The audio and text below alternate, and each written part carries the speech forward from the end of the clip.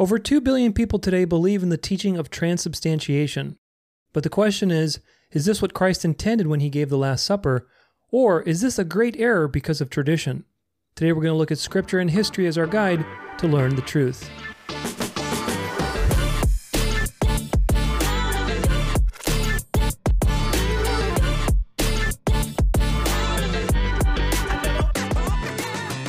Welcome to the show, everybody. Thanks so much for joining me today. My name is Tutor Alexander, and I'm your host, as always. Thanks for being here. Today we're jumping into a little bit of a different topic. Usually on Wednesdays, I do my news updates, so if you were expecting some news, then just hang out for next week. I'll get back on the saddle with that. I had a few people ask me about the topic of transubstantiation, and I've actually wanted to do a deep dive on this for quite a while, so here it is. Today we're going to be going into a very, very deep look at transubstantiation, and it's going to be hopefully very edifying and very educating for you. Now, this topic is a very big topic. It's very important for two reasons. Primarily because on the Catholic and Orthodox side, it's a salvation issue, right? So ultimately, it's something that is not a fringe topic. It's not something that's splitting hairs on doctrine, but rather something very critical. And of course, it affects a lot of people. There are over 1 billion Catholics, I believe, in the world. There are almost 1 billion Orthodox, especially if you count the Eastern churches. I think there's more than that. And there's almost 100 million Lutherans in the world. So you put it all together, and it's, looking at easily a fourth of the world's population currently that believes in this, which is an enormous amount of people. Now, whether they're fully aware of what it implies or what it means, that's a different story. But nevertheless, that's how many people are taught transubstantiation. That's how many people espouse it as part of their belief systems, one way or another. So today we're going to take a little bit of break from news and really focus in on this core issue, because ultimately we want to look at this in an unbiased way. I don't want to give you any bias. I want to look, as usual, at the facts, at the research. I don't have an agenda here. I'm not a part of any denomination, but ultimately I care about the truth. And I care that you learn about the truth as well. Now, this is going to be a longer episode, so very likely you'll have to use the page breaks, or whatever they're called, the subject matter breaks at the bottom that I list. So if you need to watch this in parts, then do so using the page breaks. Hopefully that'll help you, because we're going to get into a lot of deep things. But ultimately, again, my goal is for you to be very educated and empowered once we finish with this episode, so that you really can walk away on this topic very educated and understand what's going on from both sides, understand how to have a conversation with anybody who believes in transubstantiation, and how to present the truth. Really, that's what it's about. Now, disclaimer here really quick. The first disclaimer is this is not about communion. Communion is something we're going to talk about towards the end of this episode, but communion is a Christian practice of having fellowship and breaking bread, sharing in that experience with one another, with your mind set on Christ and your gratitude for Christ's work. Communion is something that is central to the Christian life, whether that's communion at church with other believers, communion with Christ himself, communion through prayer, communion with one-on-one deep talks with your Christian friends. All those are forms of communion. Now, in the Eastern and Western churches, communion is often conflated with the Eucharist. So this is a very important point to keep in mind. I'm not talking about communion as as something like you're having fellowship with another Christian. If you have that, that's great. Breaking bread, having fellowship, all these are biblically based practices and historically based practices. But again, if you're Catholic or Orthodox, the difference between communion and Eucharist is not immediately obvious. And so my goal today, if you are Catholic or Orthodox, is that you walk away with a clearer distinction between those two things, hopefully. The second disclaimer that I want to point out is that this is not about bashing Catholics or Orthodox or Lutherans or anybody who holds to transubstantiation. It's not about bashing anybody. I have no agenda. I have nothing against Catholics, even though I speak against the Catholic Church and the Jesuits and all the things that the Bible warns us about. in a lot of my episodes, of course. But that's very different than being against Catholic people. I went to Catholic schools. I went to a Jesuit high school, believe it or not. I grew up Eastern Orthodox. So I was president of my youth group at church. I was an altar boy, very involved in organized religion. And I have Catholic friends. So this is not about Catholics, but rather the truth. It's about the truth, and it's about understanding what is really at the heart of this and what are the implications of this belief. Because, again, this is not intended to insult anybody, but we do care about what the truth is, because the truth has vast implications, especially on this particular topic. This is not a fringe topic. It's not splitting hairs. It's a very serious topic with serious implications. So we want to make sure to get it right. If you're Catholic or Orthodox, I invite you to listen to this all the way through, to consider all the things I'm presenting, and to simply look at it. It's not about being against anybody. It's really just consider the evidence and use right judgment. Consider the evidence. That's what we have to look at, is always evidence for our beliefs. And God wants you to have evidence, plenty of it. If you're not Catholic or Orthodox, then my goal is to empower you to have a productive dialogue with people who do believe in transubstantiation, so that you understand what it's teaching, what are the implications, and ultimately you're empowered to defend the view that rejects transubstantiation. Now, again, I don't have an agenda, but my goal is the truth.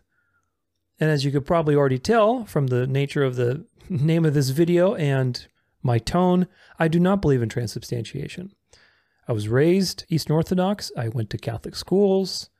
I did that whole song and dance. And I'm here with you today, before you today, to tell you that it's not the truth. And I'm going to spend the next however it's going to be, an hour and a half, 2 hours, who knows, to prove to you beyond a shadow of a doubt why it's not true and why it's a very dangerous belief to have. What are the implications?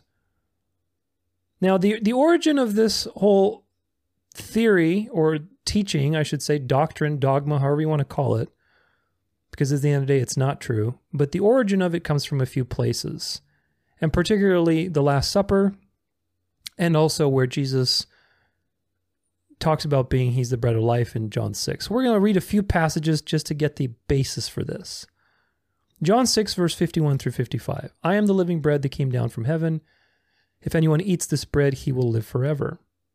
And the bread that I will give for the life of the world is my flesh. The Jews then disputed amongst themselves, saying, how can this man give us his flesh to eat? So Jesus said to them, truly, truly, I say to you, unless you eat the flesh of the Son of Man and drink his blood, you have no life in you. Whoever feeds on my flesh and drinks my blood has eternal life, and I will raise him up on the last day.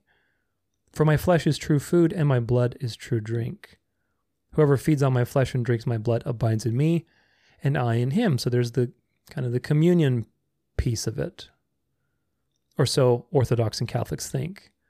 So we're going to read John 6 all the way through, almost the whole chapter later, because you need context and you need proper interpretation principles. We're going to build a lot of context today so that you can read these things with fresh eyes and to determine what did the author, in this case Christ is mostly the speaker here, what did the author intend for us to understand? That's really important. But the second one is from the Last Supper. And there's a lot of verses like this, but this one's from Luke, chapter 22, verse 19 through 20. And he took the bread, and when he had given thanks, he broke it and gave it to them, saying, this is my body, which is given for you. Do this in remembrance of me.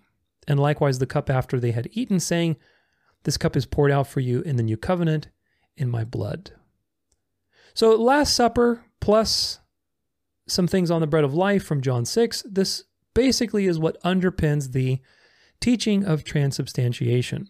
Now we're going to get to official definitions of what it is, and various things from all different churches, from both Orthodox and Catholic, and we're going to look at Lutherans too a little bit later today. But here's the deal. Here's what it comes down to, and why this is so important. Either, number one, the Catholics are right, and the Orthodox are right, and those who reject transubstantiation potentially are not saved, or it's a salvation issue, or they're missing out on a crucial part of the Christian life. If the Catholics and Orthodox are right, then the Protestants are missing out on a very key component of Christian living.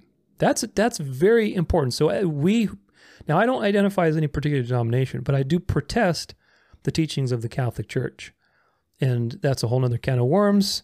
But the point is this: anybody who claims to be a Protestant or to not agree with institutionalized religion, you have to be darn sure that the reason you reject transubstantiation is very well grounded in Scripture and in history. You have to be darn sure, because if the Catholics are right, then this could be a serious issue that we're ignoring. So this is important to understand.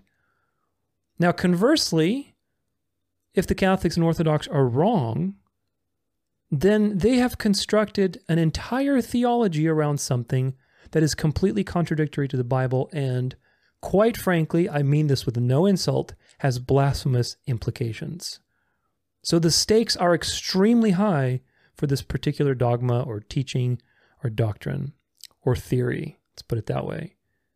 So one of the two has to be correct. They both can't be correct. And this is one of the reasons why the Reformation happened. It was one of the major splits, because this is a serious issue. Now, if the Catholics and Orthodox are wrong about this, then at the very least, transubstantiation, we could say, dishonors Christ. It really does, if you're wrong about it.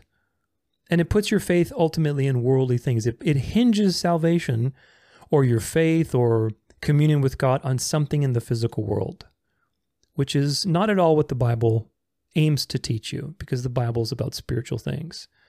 And God is spirit, and we have a spiritual relationship with him. Now, at the most, the highest consequence of that teaching, and of course it's a spectrum depending on who you talk to and how this is manifested, but the highest consequence is that ultimately you're hinging salvation on something material. I have heard priests say that unless you get communion, you can't be saved, or you're not saved, or you lose your salvation if you stop getting communion, which is the Eucharist. But again, communion, there's a distinction there, which is very important. Again, I hope if you are Catholic or Orthodox, you will come away from this episode empowered and edified to understand that there is a distinction between those two things. But my goal is going to be to back up all of this. So again, I invite you to stick through it. This will probably be a little bit longer episode, but use the timestamps. And hopefully you'll see why this is such an important issue, regardless of your position on this. Today, my goal is that you walk away with an understanding and appreciation of the importance of this issue. Because if you've watched my End Time series, it may become an issue in the future, and I'll just leave it at that. But now, how do we know which one is the truth? How do we know, are the Catholics and the Orthodox right, or are the Protestants right? Which one, unless you're Lutheran, but which one is right? We'll get to Lutherans at the end of this, because we're going to look at everything first.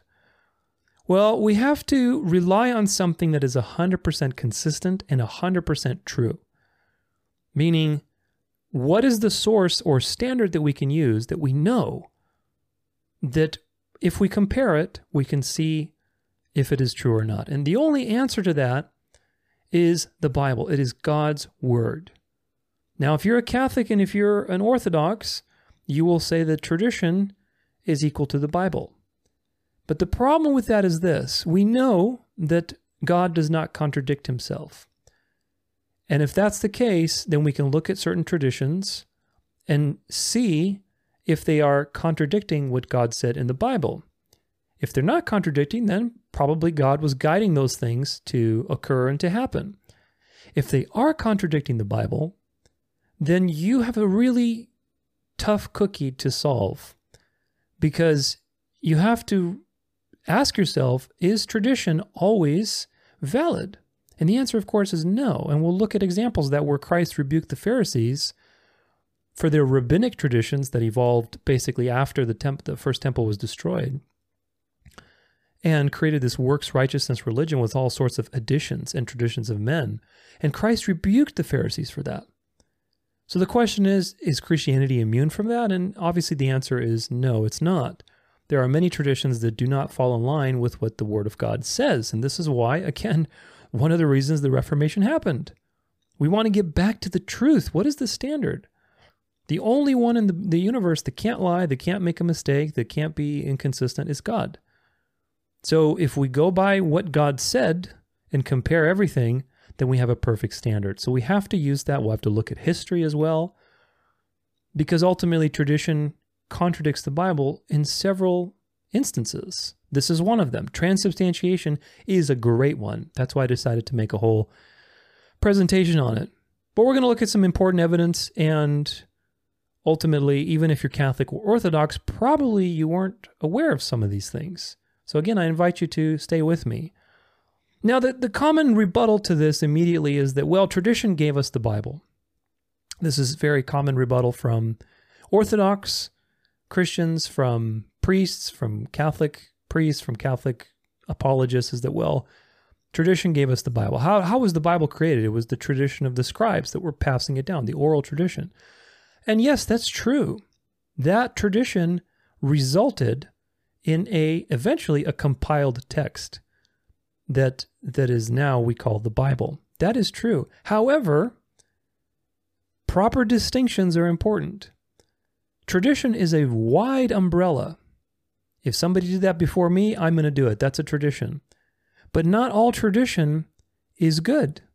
There are many traditions that don't make any sense with the Bible, that contradict what the Bible say, that are contrary to the Bible, that are senseless, that are just made up by men. So ultimately, if we say that all tradition is guided, then we are not using proper distinction. So when we say, well, the tradition gave us the Bible, yes, it's true, but not all traditions are equal. This is a very important point to understand. One of those traditions is transubstantiation, and I hope that you'll see today why it's contradictory to the Bible.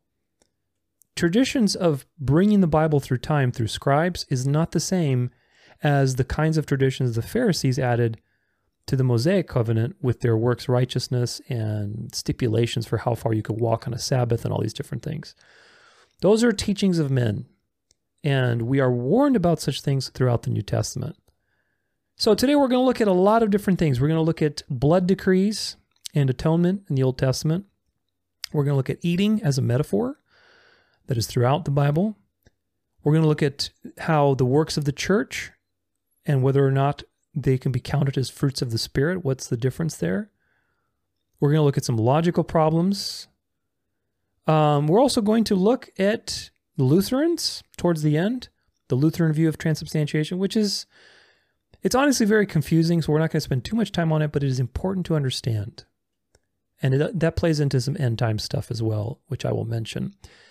But we're also going to look at how to actually honor Christ's words, because obviously he did ask us to remember, to do it in his name.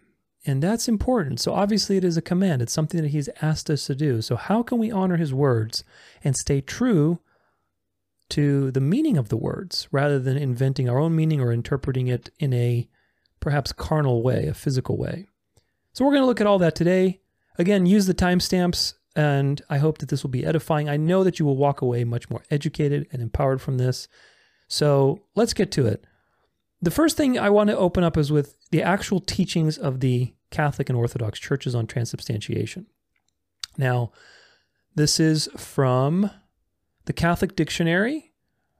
It's from a Catholic culture website. Transubstantiation. Let's read on. We're going to do a lot of reading today, so brace yourselves. The complete change of the substance of bread and wine into the substance of Christ's body and blood by a validly ordained priest during the consecration at Mass, so that only the accidents of the bread and wine remain. While the faith behind the term itself was already believed in apostolic times, the term itself was a later development. This is an assumption. This is a Catholic assumption, that the faith in this particular happening of transubstantiation was believed in apostolic times, meaning the 12 apostles. This is an assumption. Very, very important to understand. But moving on. With the Eastern Fathers before the 6th century, the favorite expression was metauisios, change of being.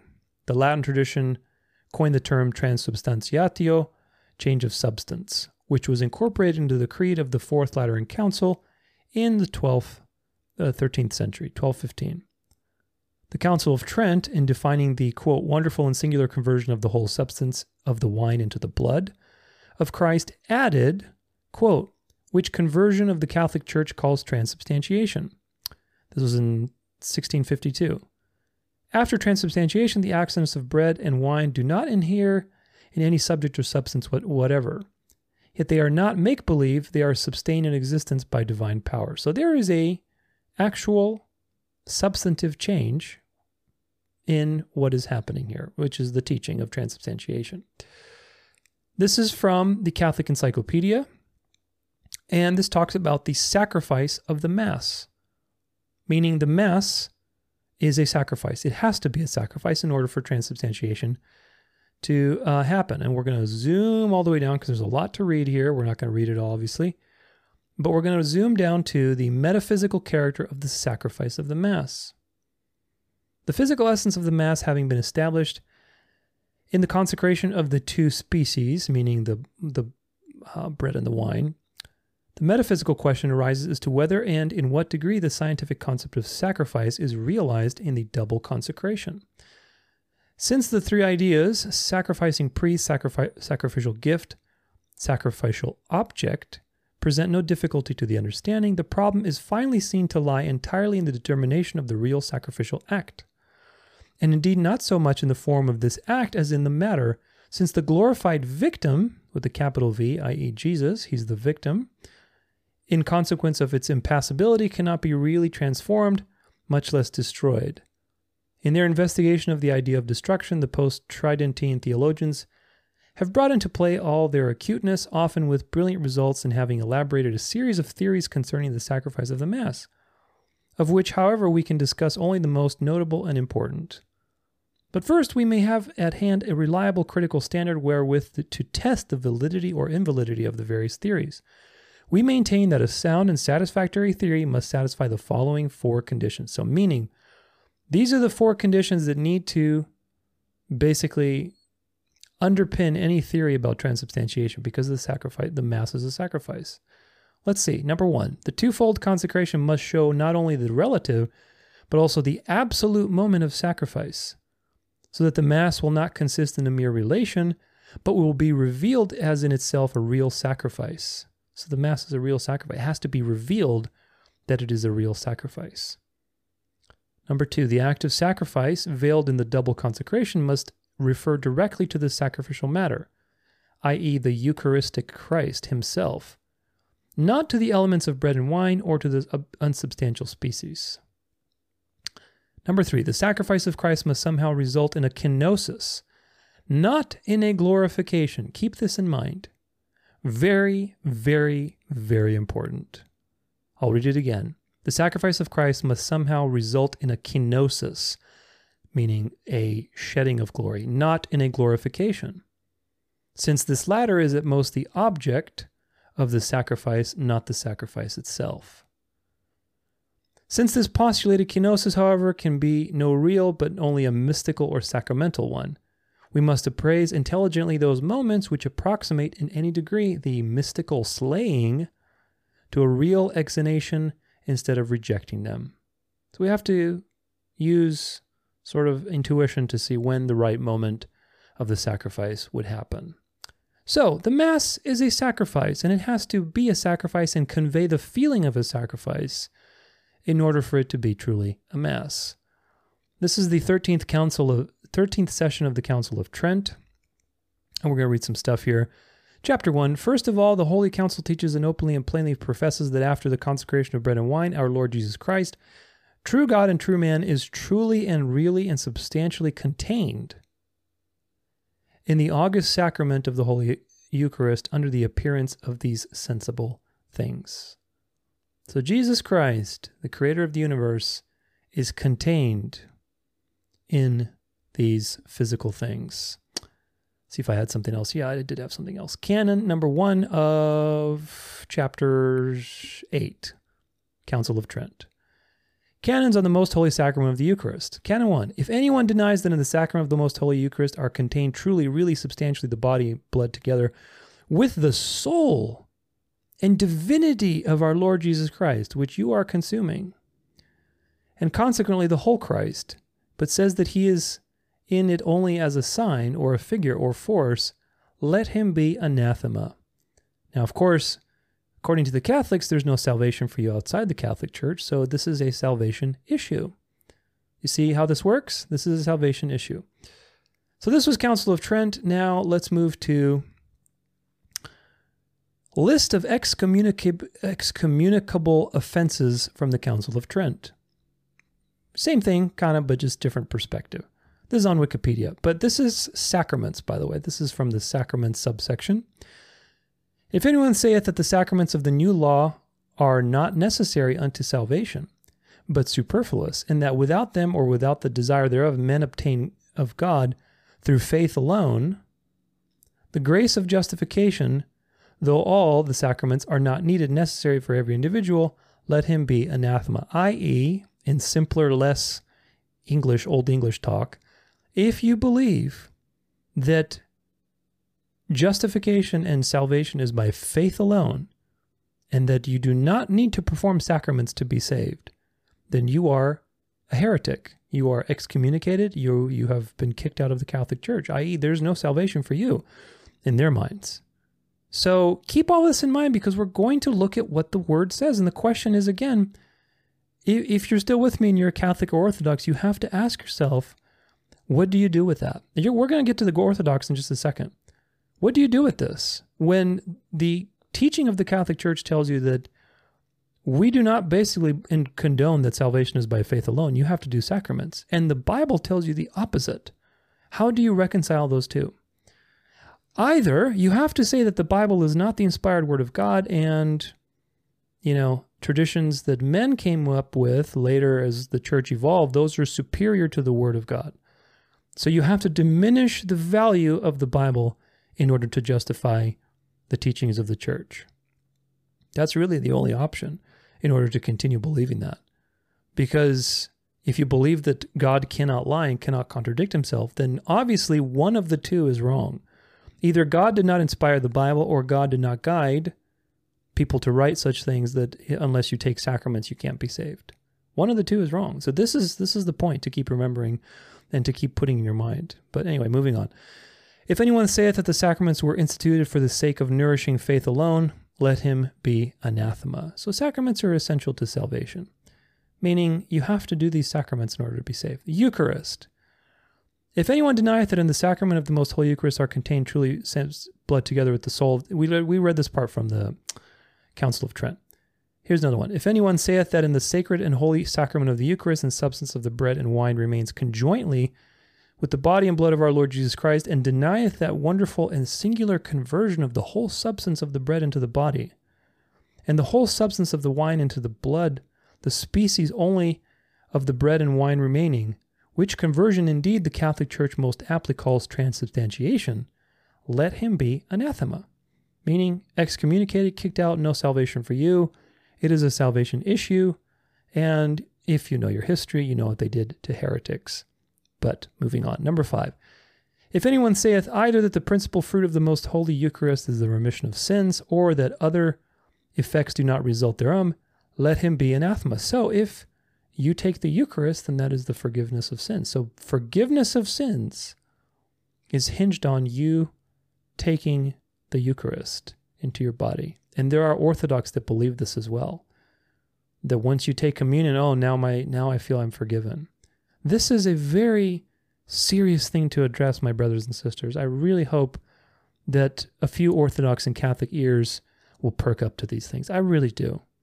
Number 6, if anyone saith that in the holy sacrament of the Eucharist, Christ, the only begotten Son of God, is not to be adored with worship, even external of latria, and is consequently neither to be venerated with a special festive solemnity, nor to be solemnly borne about in processions, according to the laudable and universal rite and custom of the Holy Church, or is not to be proposed publicly to the people to be adored, and that the adorers thereof are idolaters, let him be anathema. Now, again, just to kind of translate this from Old English, if anybody says that you parading around a monstrance, which is a, whatever, like a holder for the Eucharist, and doing various ritualistic things with it, and people are bowing down to it or kissing it or adoring it or venerating it, whatever you want to call it, that if you consider that idolatry, according to the second commandment, which, by the way, the Catholics took out and replaced it,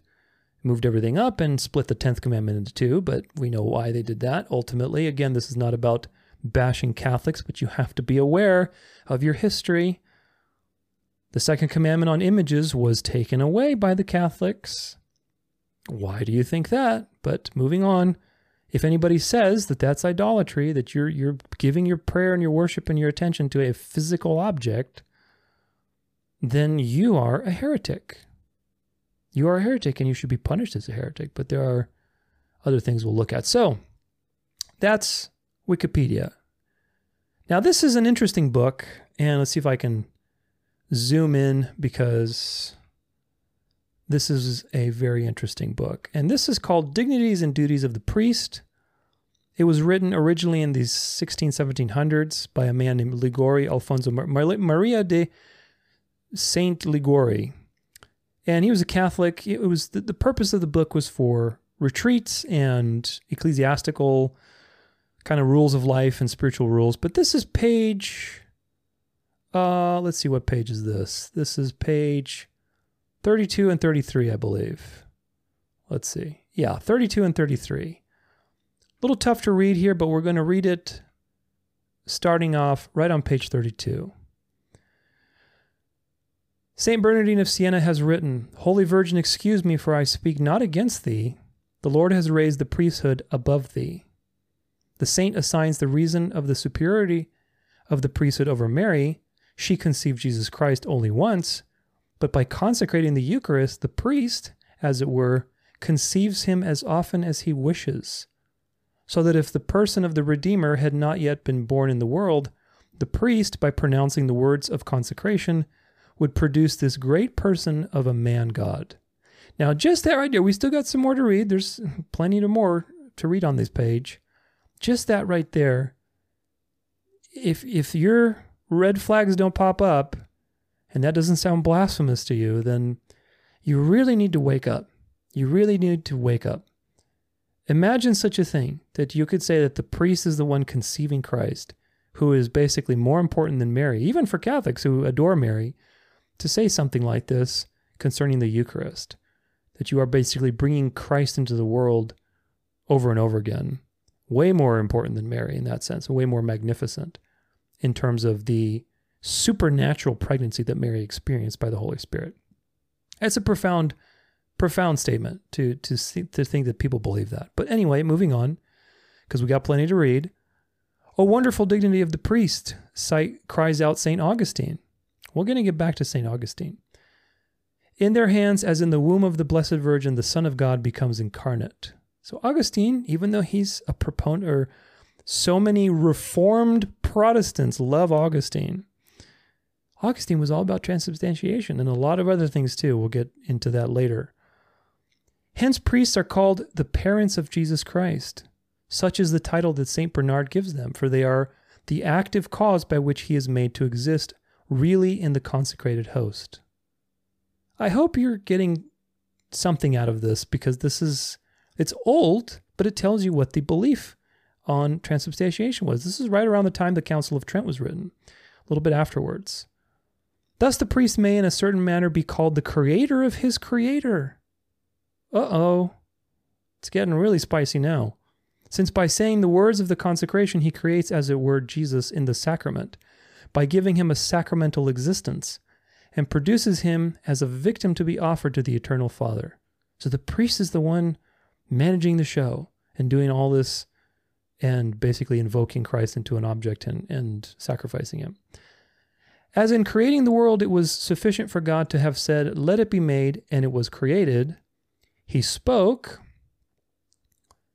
and they were made. So it is sufficient for the priest to say, "Hoc est corpus meum," this is my body, and behold, the bread is no longer bread, but the body of Jesus Christ. The power of the priest, says St. Bernardine of Siena, is the power of the divine person. For the transubstantiation of the bread requires as much power as the creation of the world. Really? I don't know if I agree with that. I mean, that's pretty obvious.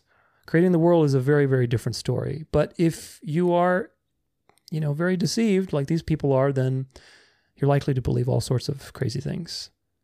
And St. Augustine has written, O venerable sanctity of the hands, O happy function of the priest.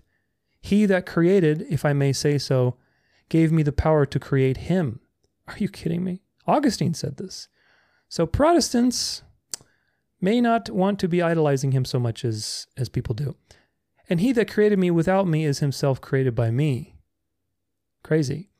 As the word of God created heavens and earth, so, says St. Jerome, the words of the priest created Jesus Christ. At a sign from God, there came forth from nothing both the sublime vault of the heavens and the vast expanse of the earth. But not less great is the power that manifests itself in the mysterious words of the priest. The dignity of the priest is so great that he even blesses Jesus Christ on the altar as a victim to be offered to the eternal Father. I mean, I can't believe I'm reading this, to be honest with you. I've read it a couple times, but reading it out loud is a whole different thing. In the sacrifice of the Mass, there it is. So Catholic encyclopedias telling you the truth. The Mass is a sacrifice. This was written 400 years ago. Still same thing. Writes Father Mansi, Jesus Christ is the principal offerer and victim. As minister, he blesses the priest, but as victim, the priest blesses him. So Jesus Christ, the Lord and Savior, is a victim every Mass to the Catholics. Now, if you're Catholic, you probably didn't really realize that. You probably just went to church and you know that that's what you do. You get the Eucharist and, it's just what it is. But I hope that you realize, and you'll see why this is such a great error, because the Catholic Mass, in order for transubstantiation to happen, it means the Christ is a victim and he is sacrificed every Sunday. Because there's an altar, there's a priest, and there is a sacrifice being offered. Just like, by the way, every pagan religion in history, the sacrificial system was not necessarily unique to the Jews. In the end of the sacrificial system was unique, i.e. a relationship with Yahweh, the only living God. But every other pagan religion had the same concept of a temple, special place that you go to where there's a spiritual focus of energy. And there was a priest, meaning somebody with authority that could mediate between you and God. And there was a sacrifice being offered. That's the only way you could get close to God, is through the sacrifice. And probably wouldn't even talk to God. You just tell the priest what you want, and he mediates for you. Well, through Jesus, we have a high priest that mediates for us spiritually. You can be out in the forest and you can talk to God. You don't need a temple. You don't need sacrifices anymore. But Catholicism and orthodoxy and institutionalized religion has remained in the sacrificial system. It has gone backwards. And as you hopefully will see over and over again, this is the truth. Now, what else do we got here? We have Eucharist is necessary for salvation. Is the Eucharist necessary for salvation? This is a Catholic website. Normatively, the faithful reception of the Eucharist is necessary for salvation for those who have rejected the age of reason, as Jesus makes it clear in John 6. He does not make it clear in John 6. This is a Catholic twisting of the scriptures, but we'll get to that. I'm going to provide you with ample context that you'll see for yourself. But again, confirmation. This is a modern thing written, sometime in the last decade or so. Modern thing. We look at dignities and duties of the priest. That was like 400 or 500 years ago, a Council of Trent. And today, Eucharist is still necessary for salvation. But does the Bible say that? Did God himself tell you that the Eucharist is necessary to be saved? We'll look at that. Moving on. The church does not know of any means other than baptism that assures entry into eternal beatitude. I know one. Yeah, we're going to look at it. It's called faith. God has bound salvation to the sacrament of baptism. No, he has not. Please show me where that's the case. Jesus says in John 3, unless you're born again, you cannot see the kingdom of heaven. And the entire interchange there, where he says you must be born of water and the Spirit, is not meaning you must have a physical birth. That's obvious. Why would he say that? He was talking to Nicodemus. Nicodemus, if you recall, in that interchange in John 3, Jesus says, "Aren't you the teacher of Israel?" Nicodemus was a teacher. He was a prolific, studier of the law and teacher and instructor and whatever, like a high-ranking, respected teacher. So obviously Jesus was rebuking him slightly, saying, "Hey, aren't you the teacher? Aren't you supposed to know this, what I'm talking to you about? When I say being born of water and the Spirit, what do you think I'm talking about? You're the teacher of Israel, aren't you?"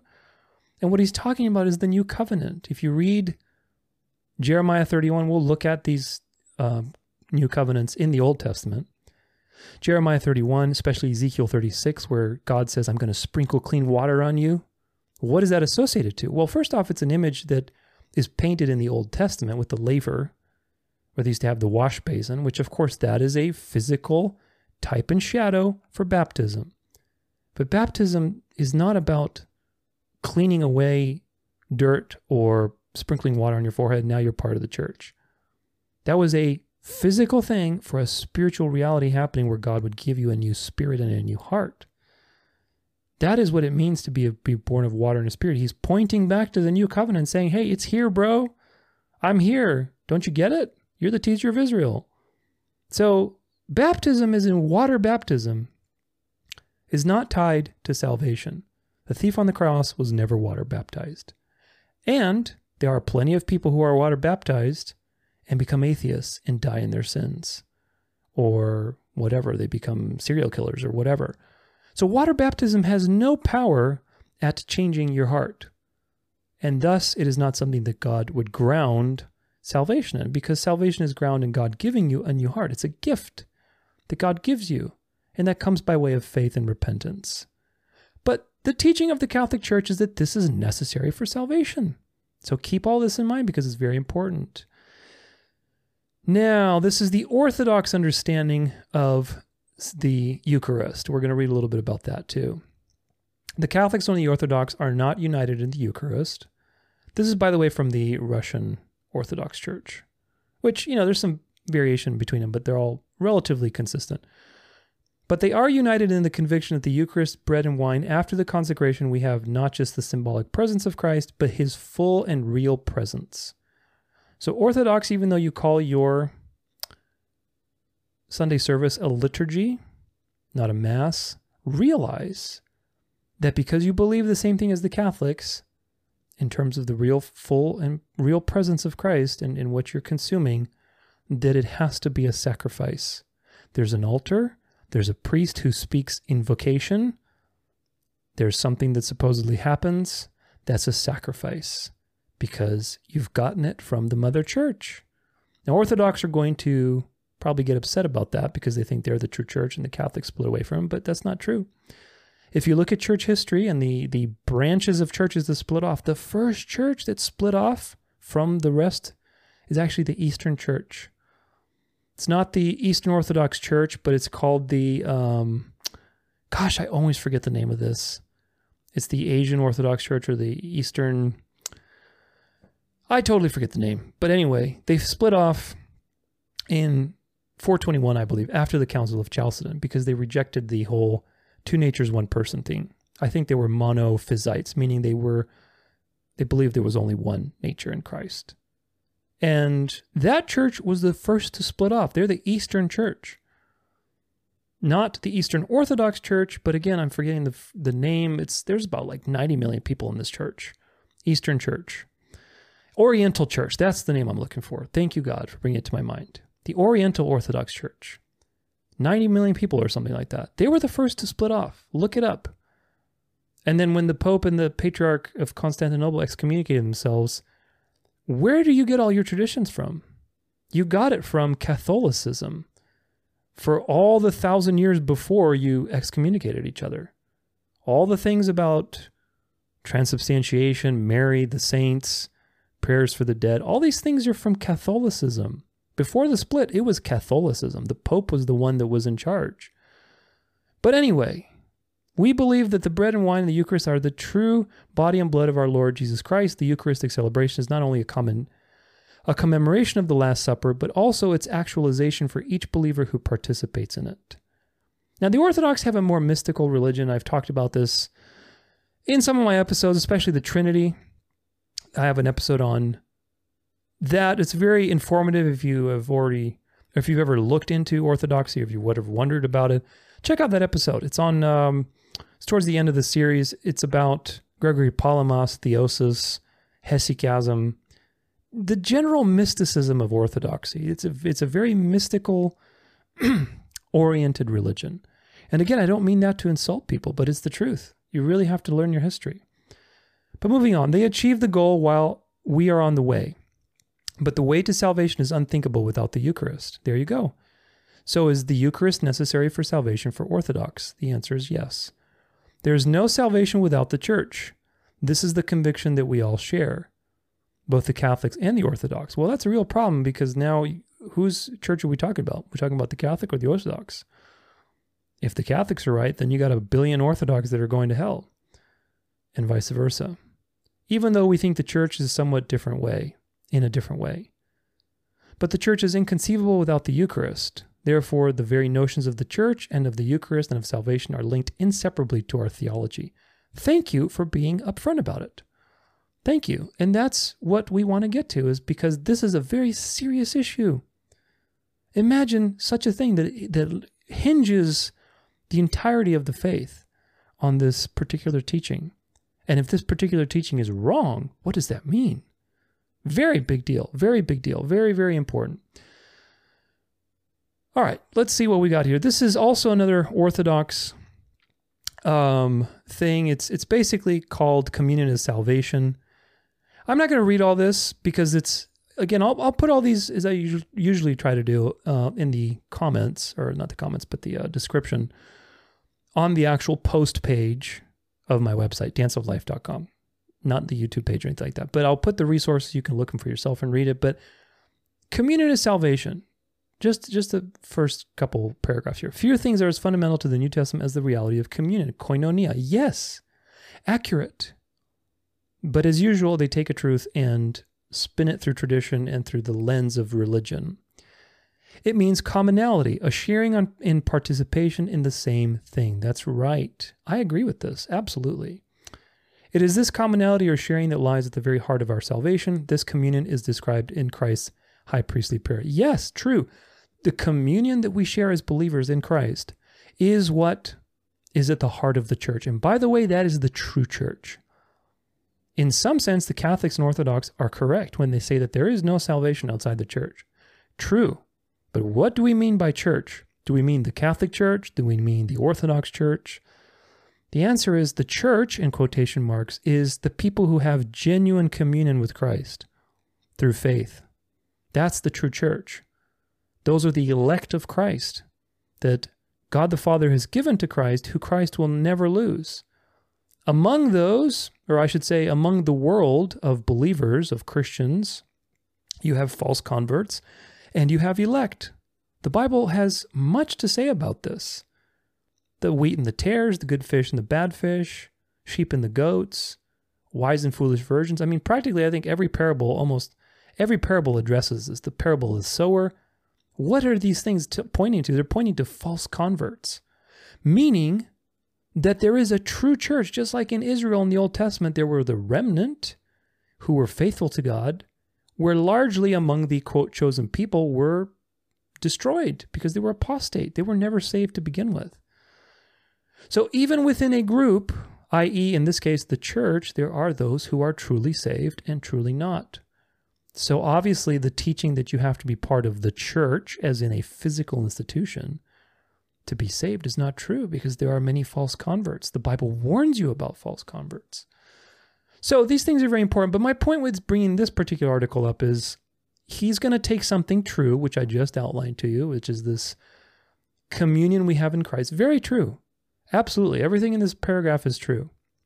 But then he's going to spin it with the physical aspect of Eucharist and communion and how this is part of salvation in the church and blah, blah, blah, blah, blah, and all this kind of stuff. It just, again, it always comes back to the physical world. And this is something you have to pay attention to, because these things are not what the Bible is leading you to. And I will prove it to you. Indulge me and I will prove it to you. So, One more thing, actually. This is the Confession of Dositheus. And this is an important document from also the 1600s, around the Council of Trent. And this is basically a document that it was in response to the Reformation. And it's very important because it's basically like a confession of faith. It's a confession of faith. If we go down to Decree, I don't remember which one, I think it's 8 or 13 or something. I think it's Decree 13. Here we go. Decree 13 of the Confession of Dositheus from 1672. Orthodox now. This is Eastern Orthodoxy. We believe a man to be not simply justified through faith alone, but through faith which works through love. That is to say, through faith and works. Keep all of this in mind because the Bible will contradict all of it. And again, you have to ask yourself at that important juncture, what do you do with that information? Do you side with man and say, well, the Bible is part of tradition and whatever the Pope says or whatever the patriarchs say or the church fathers say, that's the truth now? Or do you side with God and say, well, God can't contradict himself. So when he says that you're justified by faith alone, not by faith and works, that means the people who are saying faith and works, they're wrong. And maybe I need to question my upbringing and my religion. But moving on, another important sentence.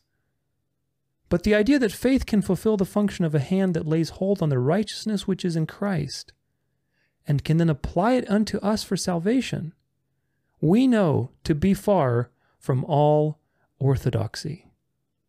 This is, I'm sorry to say it, but blasphemy. It is a complete rejection of the gospel.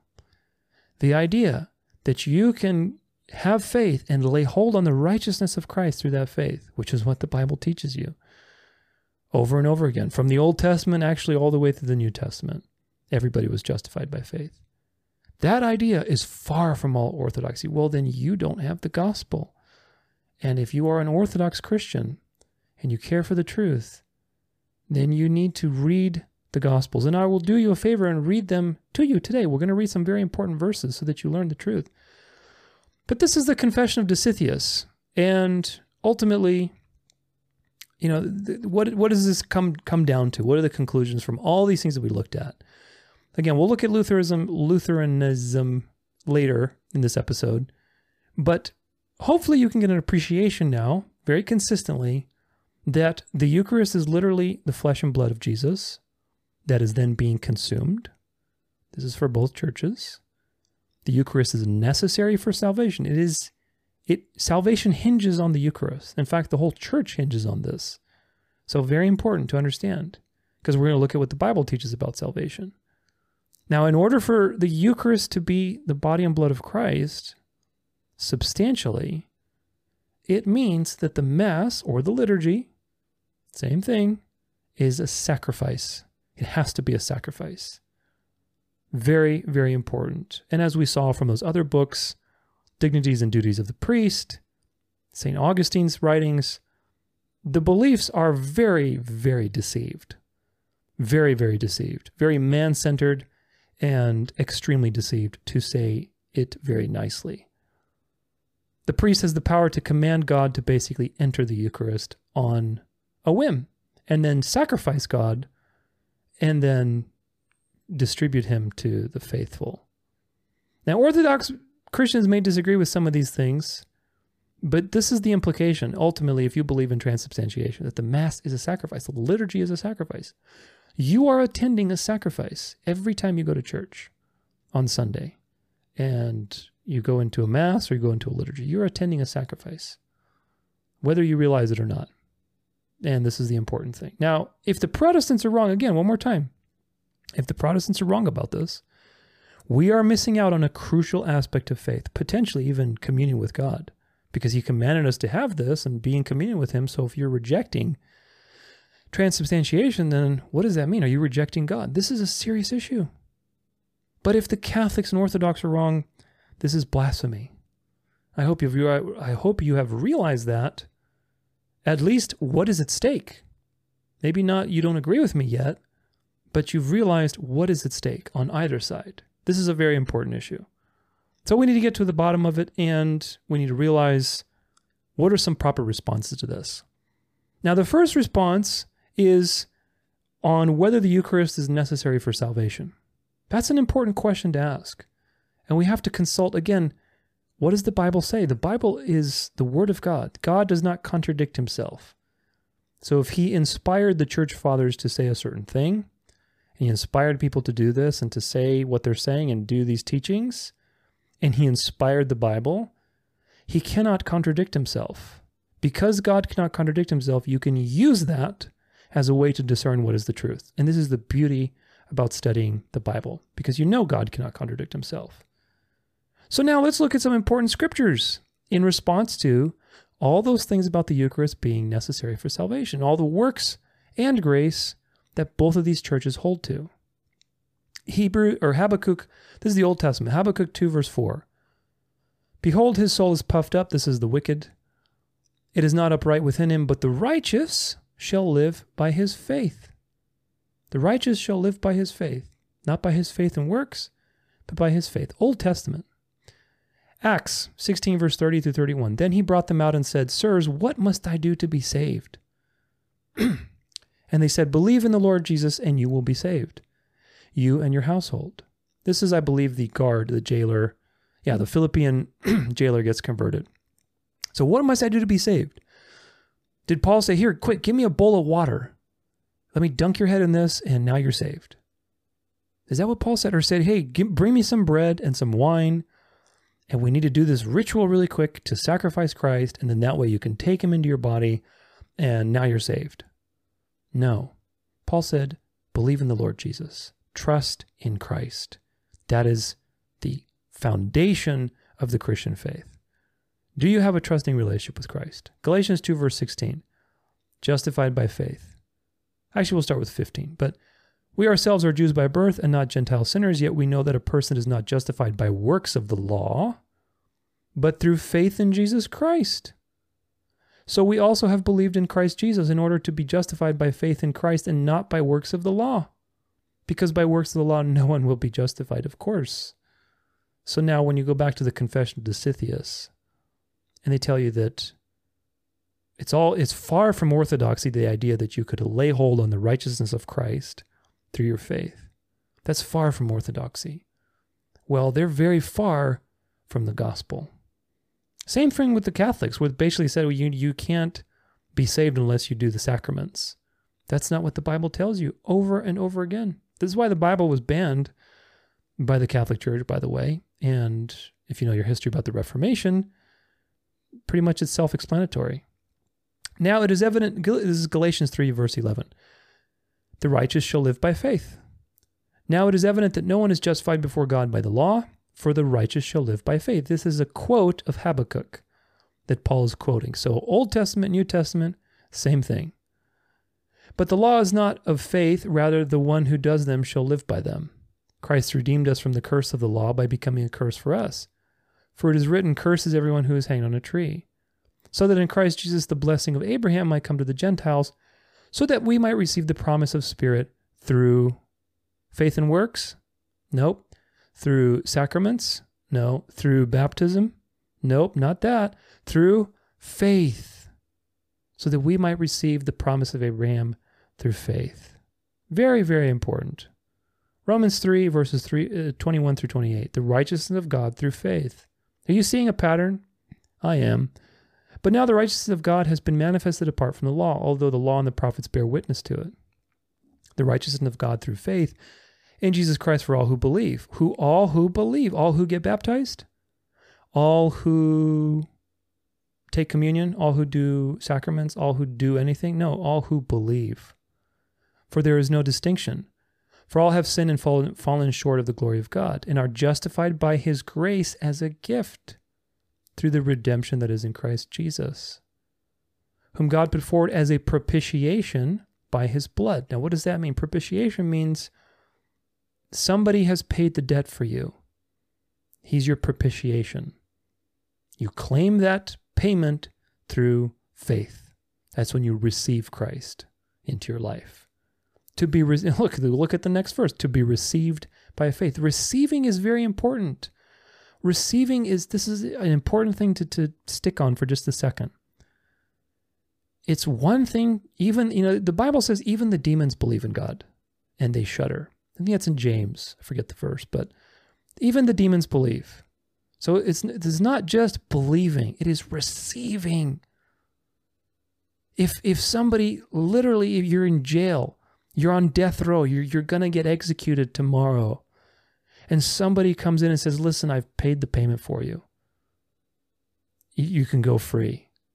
You got to sign right here in order for you to accept the payment. It has to be consensual. Do you sign? This is what it means to receive. It's not just believing, it is accepting and receiving that payment so that Christ can be your propitiation. That is a genuine turn of faith and repentance and trust. And that is what saves you, not belonging to the Catholic Church, not being baptized, not taking communion, none of that stuff. Those things are added much, much later. And they're not added by the Holy Spirit because obviously there's going to be a lot of contradictions, as you'll soon see, between what we just read in the official teachings and what Scripture is revealing over and over again with being saved by faith. But moving on, verse 25, this was to show God's righteousness because in his divine forbearance he had passed over former sins. It was to show his righteousness at the present time so that he might be just and the justifier of the one who has faith in Jesus. Then what becomes of our boasting? It is excluded. By what kind of law? By a law of works? No, by the law of faith. For we hold that one is justified by faith apart from works of the law. Boom! Confession of Disitheus refuted. How do you deal with that, Orthodox Christians? The answer is that you can't.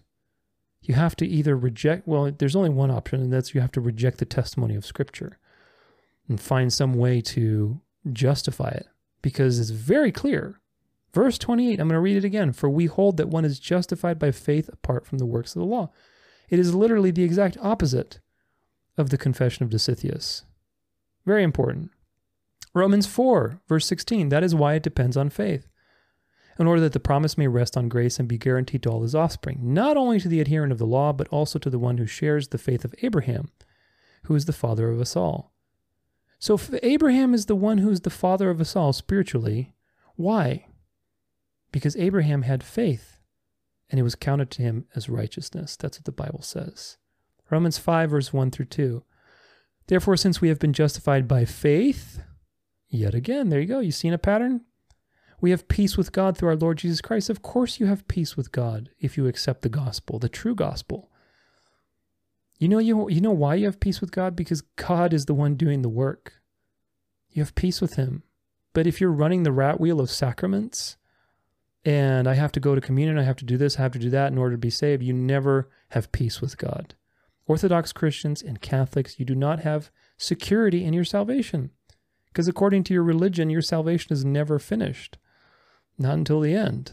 And even then, you're not sure. Jesus might say, well, I don't know, buddy. You didn't do so well. You could have gone to church more. You don't have assurance of salvation. You don't have peace with God. But the gospel, the true gospel, gives you peace. That's why it's so beautiful. Verse 2, through him we have also obtained access by faith into this grace in which we stand, and we rejoice in the hope of the glory of God. By faith we have obtained the access into the hope and the grace and to the thing that's coming on the horizon, which is the renewal of our bodies and of creation. By faith. That is how we enter into that. Romans 5, verse 8 through 10. But God shows his love for us in that while we were still sinners, Christ died for us. Since therefore we have now been justified by his blood, past tense, already, past fact, justified, not continually going and attending sacrifices, much more shall we be saved by him from the wrath of God. For if while we were enemies, we were reconciled to God by the death of his Son, much more now that we are reconciled, shall we be saved by his life. Does that sound to you like you need to do something, or run the rat wheel of sacraments, or get baptized, or take communion in order to be saved? Or does it sound like it's a done deal? God has done the work. You need to receive it through faith. 2 Corinthians 5, verse 21. For our sake he made him to be sin who knew no sin, so that in him we might become the righteousness of God. Wait a minute, didn't the confession of Dositheus said that the idea that you can lay hold of the righteousness of Christ by faith is just far from all orthodoxy? Well, my friends, you are actually far from the gospel, very far from all that is the gospel. Because the gospel tells you, in this verse and in many others, that for our sake he made him to be sin who knew no sin, i.e. propitiation. For our sake, he's the propitiation. He was sinless and he got condemned. Whereas we are sinful and we receive grace because he's the propitiation. That's the whole point of the gospel. You have a propitiation. You have the once and for all sacrifice that has appeased God, but you have to receive it, so that in him we might become the righteousness of God. That right there tells you that by faith, you become the righteousness of God. Meaning when God looks at you, he doesn't see you, he sees Christ. He sees the righteousness of Christ. The white robe that we receive, that's both mentioned in the Old Testament and the New Testament as a figure of salvation, a metaphor. Book of Revelation, a lot of pictures of that. But the white robe that Jesus gives us, it's not our white robe, it's his. He gives it to us to wear so that when God looks at us, he sees the innocence of Christ. That exchange is central to understanding the gospel. That Jesus Christ took your sins on the cross so that you could take his righteousness by faith. The thing that happened to Christ is the most unjust thing that happened in human history. And yet because of that, God used it for the greatest grace imaginable. That's what grace is. It's scandalous to the old mindset.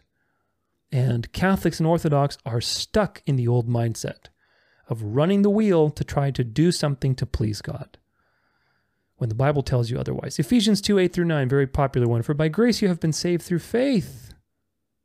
And this is not of your own doing, it is a gift of God, not a result of works, so that no one may boast. Again, Confession of Dositheus, you have to reconcile all of these issues. Same with the Council of Trent and all the Catholic teachings. It's very clear. James 2, verses 23 through 26. And the scriptures was fulfilled that says, Abraham believed in God and it was counted to him as righteousness. We mentioned that previously. And he was called a friend of God. So because Abraham believed, he was saved. And it was counted to him as righteousness. Now wait a minute. Before I move on, let's stop there for a second. Isn't it that the Orthodox say that the idea that you can lay hold on the righteousness of Christ, who is God, so basically laying hold on the righteousness of God by faith, is far from all orthodoxy? But if Abraham believed God and it was counted to him as righteousness because he believed, Abraham laid hold on the righteousness of God by faith. And because we are children of Abraham, by faith we lay hold on the righteousness of Christ. That is the whole point of the gospel, which, again and again, you can see that Orthodoxy and Catholicism are very far from. Verse 24, you see that a person is justified by works and not by faith alone. And in the same way was also not Rahab the prostitute justified by works when she received the messengers and sent them out by another way. For as the body apart from the spirit is dead, so also faith apart from works is dead. Now, the Orthodox will use this and say, see, gotcha. But you're missing the context, and that's the reason I chose to read this, beginning with a previous verse. We do good works, and we have authentic faith, or I should say, our good works authenticate our faith. But why do we do good works? We do good works because we are saved. Because God has given us a new heart. Not because we need to accomplish something, i.e. salvation, reconciliation with God, forgiveness of sins. All that stuff has been accomplished by Christ. This is the fundamental difference between religion and the gospel. And I hate to say it again, not bashing any Catholics or Orthodox, but the religion of the Catholic system and the Orthodox system does not have a hold of the gospel. Couple more here. Titus 3, verse 5 through 7. He saved us not because of works done by us in righteousness, not because of works, but according to his own mercy by the washing of regeneration and renewal of the Holy Spirit. Again, you cannot be born unless you are born of water and the Spirit.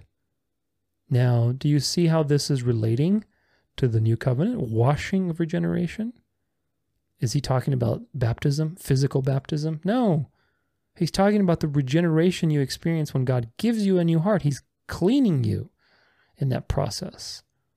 It's touching on that new covenant that was announced back in Ezekiel, where he's going to sprinkle clean water on you. Does that mean that God is supernaturally going to come and sprinkle some water on your face? No. It means he's going to clean you from the inside out. And this is another proof text for that. Verse 6, whom he poured out on us richly through Jesus Christ our Savior, so that being justified by his grace, we might become heirs according to the hope of eternal life. Past tense, it's a done deal, justified. Now you have to receive that, so it doesn't mean you can do whatever you want, but Christ's work is a done deal. That's it. No more sacrifices, no more work to be done. 2 Timothy chapter 1, verse 8 through 9.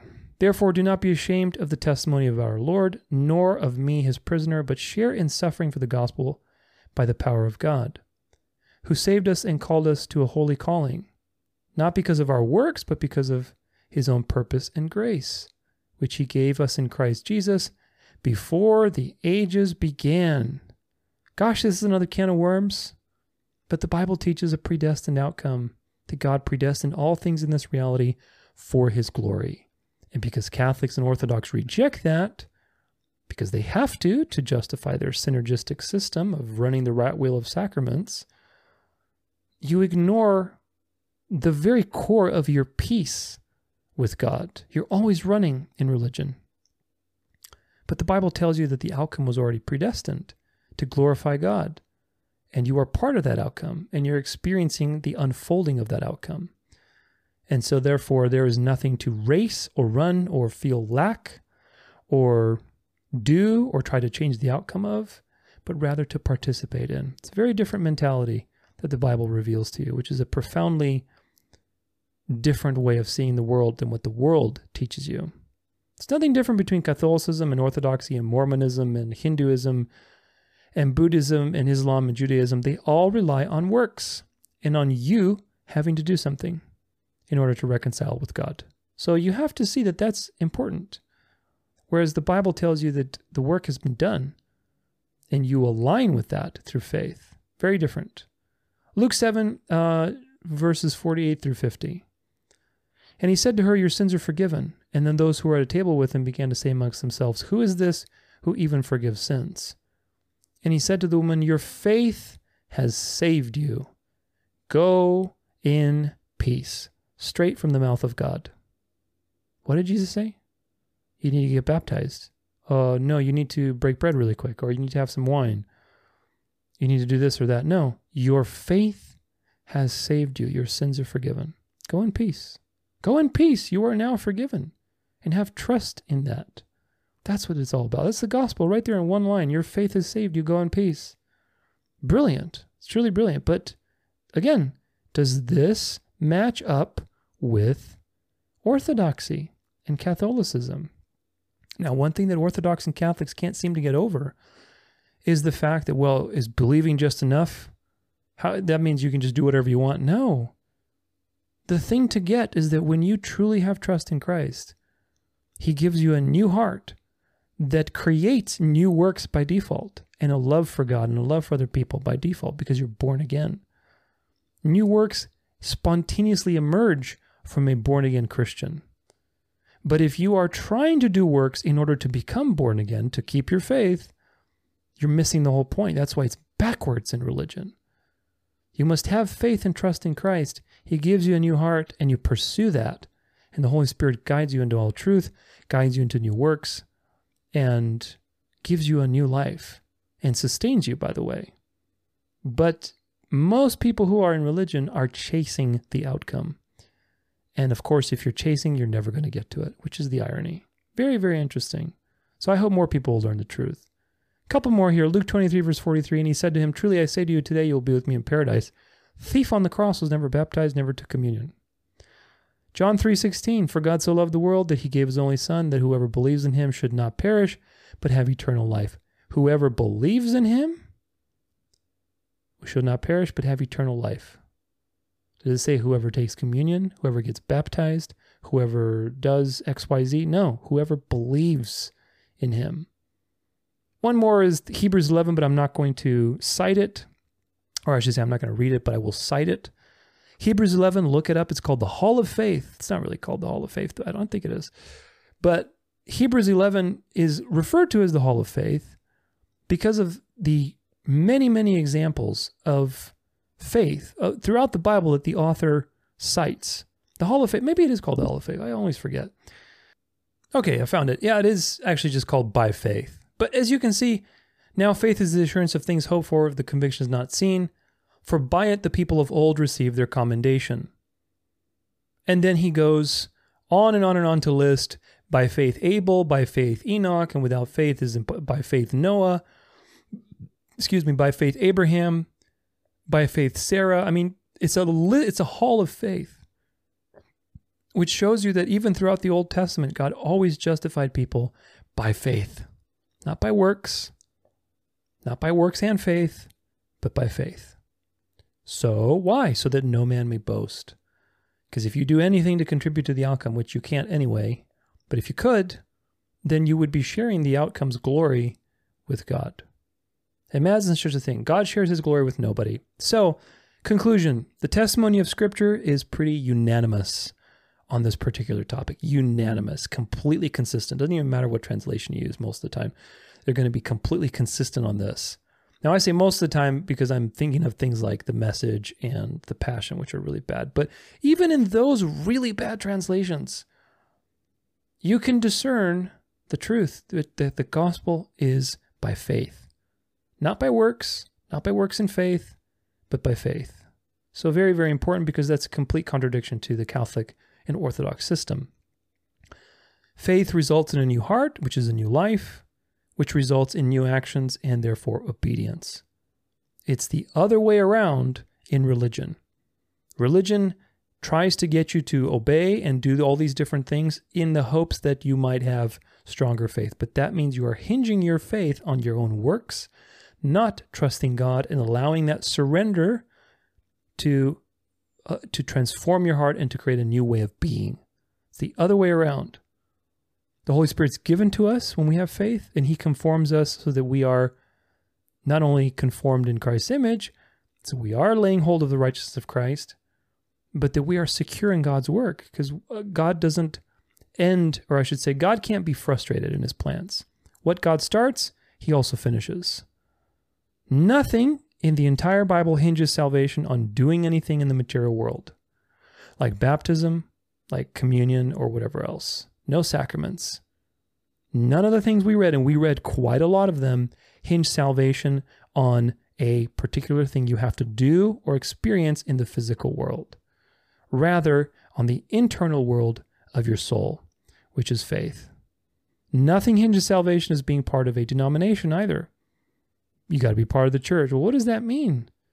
If you mean the elect of Christ who are born again, who God has chosen to save and given you hearts to, then yeah, if you're not elect, then you won't be saved. But if you are thinking, oh, I'm in the church, I'm saved, that doesn't mean you're saved. The Bible invites you to confirm your election. And that's an important thing because, yeah, it means evaluate your life. Like, do I have fruits of the Spirit? Do I have, a new life? Do I see signs that God is working in my life? The Bible invites you to have that dialogue with yourself, to confirm your election, because there are many, many false converts. To be part of the church is to be born again. Again, when we looked at John 3, we didn't actually look at the verse, but when we looked at John 3, conceptually, nobody can be part of the kingdom of God unless they're born again. So the kingdom of God is the church, which again, you'll see some other types for this, the Lord's table, the temple, the house of God. All of these things are equivalent terms. meaning you cannot be part of the church unless you're born again. The question is the Catholic Church and the Orthodox Church causing people to be born again? The only way they could be true in their statement that no salvation exists outside the church is if every single member of that denomination was saved, was born again. Now, that's very unlikely because being born again is a matter of the heart and it's something that God controls. So obviously, that's wrong too, because that's not what the Bible tells you. There are some very big questions you have to ask yourself if you believe in transubstantiation. Now, one of them is, what does it mean if you believe a physical thing is necessary for salvation? What does that mean? When the Bible's clear, I mean, this is not even all of the verses on this topic. I chose a good chunk of them to show you a consistent pattern throughout the entire New Testament. But obviously, it's about spiritual things. It's about faith. What does it mean if you're hinging your salvation on something physical where the Bible says no such thing? What does that mean?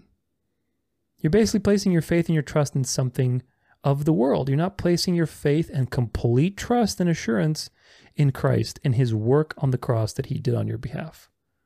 That is the essence of the gospel. The moment you shift that trust, whether you have one leg here and one leg there or both legs over here, doesn't matter. The moment you shift that trust into the church, the sacraments, the works of other people, your priest, Mary, the saints, whoever, you are moving away from the gospel. I'm not saying you're losing your salvation, but you're moving away from the gospel because all who are elect will not lose their salvation. And that's the beauty, but such a controversial topic these days, unfortunately. You know, working to be saved is nothing new. The Vikings believed in Valhalla. The Muslims believe in good works to get to paradise. Jews believe same thing. Buddhists, Hindus, New Age, personal growth movement. It's all of this. It's all the same. So you have to ask yourself, if my beliefs share in common with all these other pagan beliefs in history, what is that? How is Christianity different? What's the point of Christianity? There's just a different flavor of working to get somewhere. Well, the difference is that Christianity is truly unique and different because of the gospel. The gospel tells you that it's not you who's working, it's God who's done the work, and you have to receive it. It's a completely different mentality and paradigm. But so few find that narrow road, because wide is the road to destruction. Why is the wide road so wide? Well, because the world has many flavors of the same thing. The devil's been very busy. And one of the places he's been busy at is with institutionalized religion, which I go into in my End Time series, so check it out. Now, another important question is this: what does it mean that the body and blood are offered to you and offered up as a sacrifice every Sunday? What does that mean? What are the implications? This is very important. And the implication is that you're sacrificing Christ over and over and over again. You're sacrificing him. Of course, you're not actually doing it, but this is what you're attending. You're attending a sacrifice where the priest believes that he can invoke the Creator. The Creator, the creation can create the Creator. Remember what Augustine said? And all those other saints, quote unquote saints, I don't know about that, but Catholic saints, that the creation can create the Creator and then sacrifice him. Like, this is blasphemy. I'm sorry to say it, but let's just get right to it, folks. It's blasphemous. It really is, to believe that you're sacrificing Christ and invoking him into something physical. John 19 verse 30 says, "It is finished." That was Christ's last words. It is done, meaning it is paid in full. That's the actual Greek words. It's tetelestai, paid in full, as in they would write on a receipt, paid in full. But if you believe that you're attending a sacrifice, it means that it's never finished. He has to continually be sacrificed. But let's see what the Bible says about that. John 19 verse 30, "It is finished." When Jesus had received the sour wine, he said, "It is finished." And he bowed his head and gave up his spirit. Hebrews 9 verse 24 to 26, "For Christ has entered not into holy places made with hands, which are copies of the true things, but into heaven itself, now to appear in the presence of God on our behalf. Nor was it to offer himself repeatedly, as the high priest enters the holy places every year with blood of not his own. For then he would had to suffer repeatedly since the foundation of the world. This is exactly what Catholics do through their transubstantiation. But as it is, he appeared once for all at the end of the ages to put away sin by the sacrifice of himself. Once for all. Once for all. He did not appear to offer himself repeatedly. What absurdity is that? The creator of the universe to humble himself and to continually sacrifice himself? That's nonsense. I mean, it really is, honestly. I'm sorry to say it. Hebrews 10, I'm not sorry to say it, actually, because you need to wake up if you believe this stuff. Hebrews 10, 14 through 18. For by a single offering he has perfected all time those who are being sanctified. And the Holy Spirit also bears witness to us. For after saying, this is the covenant that I will make with them after those days, declares the Lord, I will put my laws on their hearts and write them on their minds. This is the new covenant in the Old Testament. Jeremiah 31 and Ezekiel 36. Then he adds, I will remember their sins and their lawless deeds no more. Where there is forgiveness of these, there is no longer any offering for sin. So what does this mean? That means the sacrifice has been done. There's no more need for sacrifices. In fact, end times kind of sidetrack moment, but when it says in Daniel 9 that for the overspreading of abominations, he's going to cause desolation, meaning after Christ provided his once-for-all sacrifice, the Jews kept sacrificing. And I go over some evidence there, even in the Talmud, that shows that God basically gave them supernatural signs for 40 years, up until the destruction of the temple. The signs in the Talmud records this 40 years that the Jews basically received no supernatural signs in terms of the Day of the Atonement, which they normally would, some sort of, sign. But they didn't receive any signs, meaning from AD 31, when Jesus was crucified, to the destruction of the temple, God clearly said, stop it. Stop sacrificing. I mean, the veil of the temple was torn in two. There was an earthquake. Like, how many more signs could you get? But they didn't. They kept sacrificing. And so they were judged. They were judged and destroyed because they were overspreading their abominations. The Old Testament says it's an abomination to bring the sacrifices of the wicked are an abomination to God. And that's why this whole third temple thing today is just nonsense. But anyway, moving onward, 1 John 2, verse 1 through 2. My little children, I am writing these things to you so that you may not sin. But if anyone does sin, we have an advocate with the Father, Jesus Christ the righteous. He is the propitiation for our sins, and not for ours only, but also for the sins of the world. Propitiation means he is the one who paid your debt. Do you receive it or not? That's what the question of the gospel is. That's the million-dollar question. Acts 4, 26 to 28, the kings of the earth set themselves, and the rulers were gathered together against the Lord and against his anointed. For truly in this city there were gathered together against your holy servant Jesus, whom you anointed, both Herod and Pontius Pilate, along with the Gentiles and the peoples of Israel. Here we go. Key verse. Put this into your memory. Burn it really hard. Verse 28. To do whatever your hand and your plan had, what? Predestined to take place. The cross was predestined. It was predetermined from the beginning, before the reality was brought into existence. In fact, the only reason reality existed was because the cross was scheduled. Otherwise, God could not have interacted with anybody. He'd have to destroy them on the spot. But he was merciful because the cross was already scheduled. Remember back in Romans 3, one of the reasons that Christ showed up was to vindicate the name of God because he had passed over former sins. Well, yeah, it would now put it together with this one. The cross was scheduled, which allowed God to interact with humanity and express his mercy. Otherwise, he couldn't have. He's a perfect being. He would destroy anything that would sin. From the first get-go, when Adam and Eve fell, boom, that's it. You're gone. See you later. But he was merciful. And of course, Revelation 13:8, all those who dwell on the earth will worship it, i.e. the beast, i.e. the Catholic Church. But anyway, everyone whose name has not been written before the foundation of the world in the book of life of the Lamb who was slain. The Lamb who was slain before the foundation of the world. And the people who are written in the book with him, i.e. the elect who are going to come to life and believe the gospel Anybody who's not written in that book is going to worship the beast and take the mark. So confirm your election.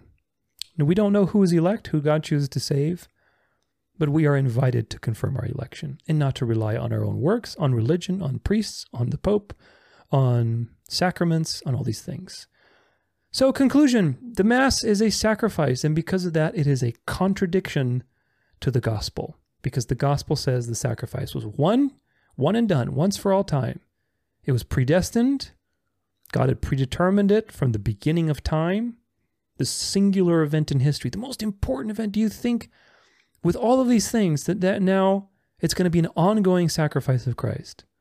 That is absolute, again, it's blasphemy. Really it is, if you think about it, because the Bible tells you explicitly he came to be sacrificed once, not repeatedly, not over and over again, not every Sunday, certainly not the way the Catholics and Orthodox teach transubstantiation. And because transubstantiation necessitates, meaning it requires that the liturgy and the Mass become a sacrifice. You are attending a sacrifice, whether you agree with that or not. According to the Catholic teaching, the Mass is a sacrifice. Orthodox align with Catholics in terms of transubstantiation, believing that it's the full body and blood. Well, if that's the case, then you're attending a sacrifice, because that change has to happen, and you are participating in that. Very, very important.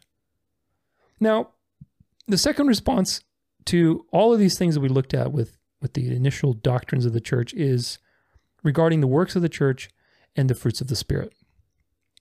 There is this conflation, as most institutionalized religions tend to do. Mormons do this stuff too. Everybody does this. There's a conflation between the spiritual and the physical, whereas the Bible is very much about spiritual things.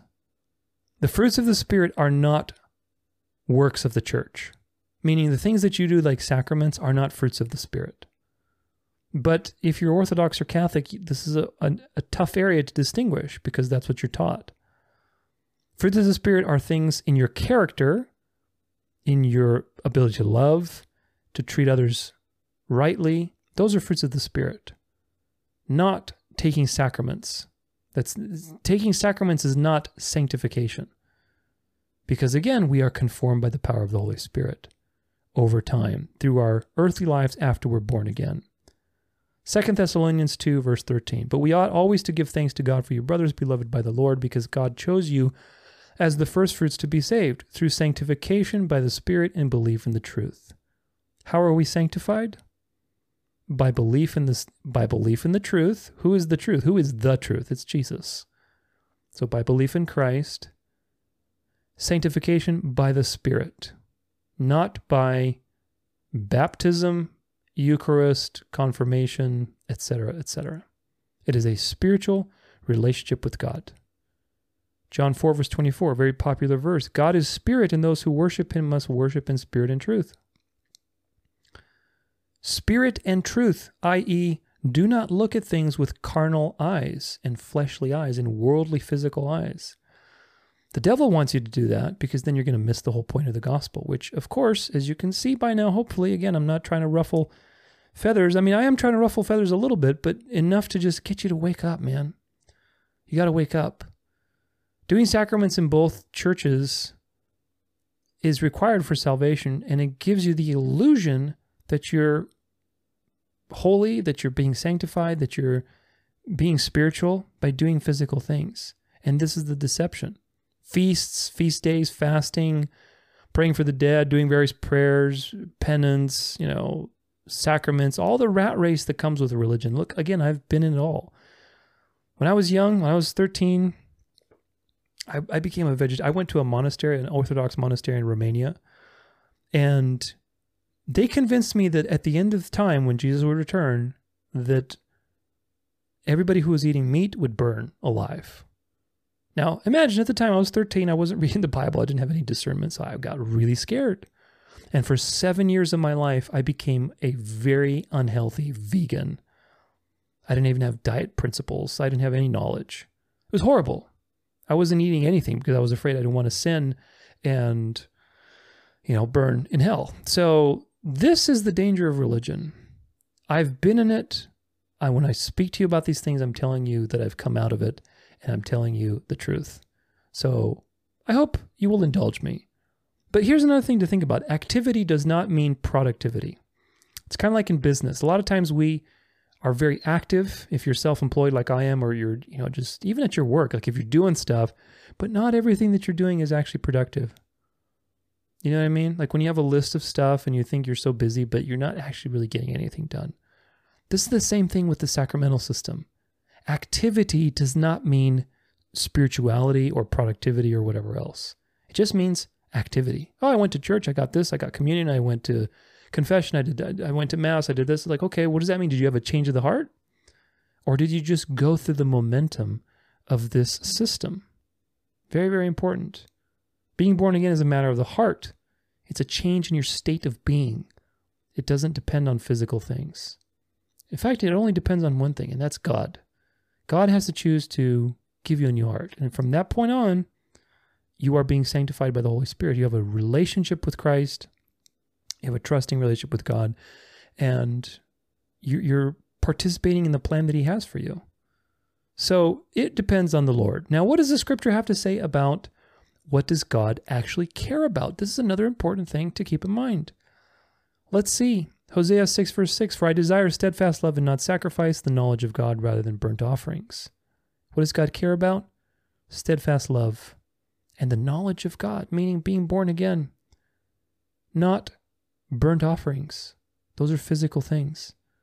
1 Samuel 15 verses 22 through 23, and Samuel said, Has the Lord as great delight in burnt offerings and sacrifices as in obeying the voice of the Lord?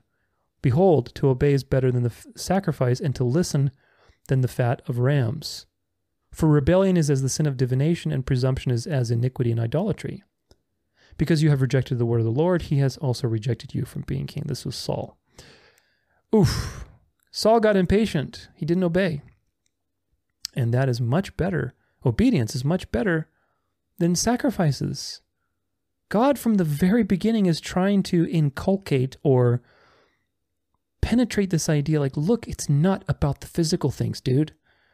The physical things are there as shadows and types in order for you to understand the spiritual things that you can't see. But of course, people even today, thousands of years later, don't get it.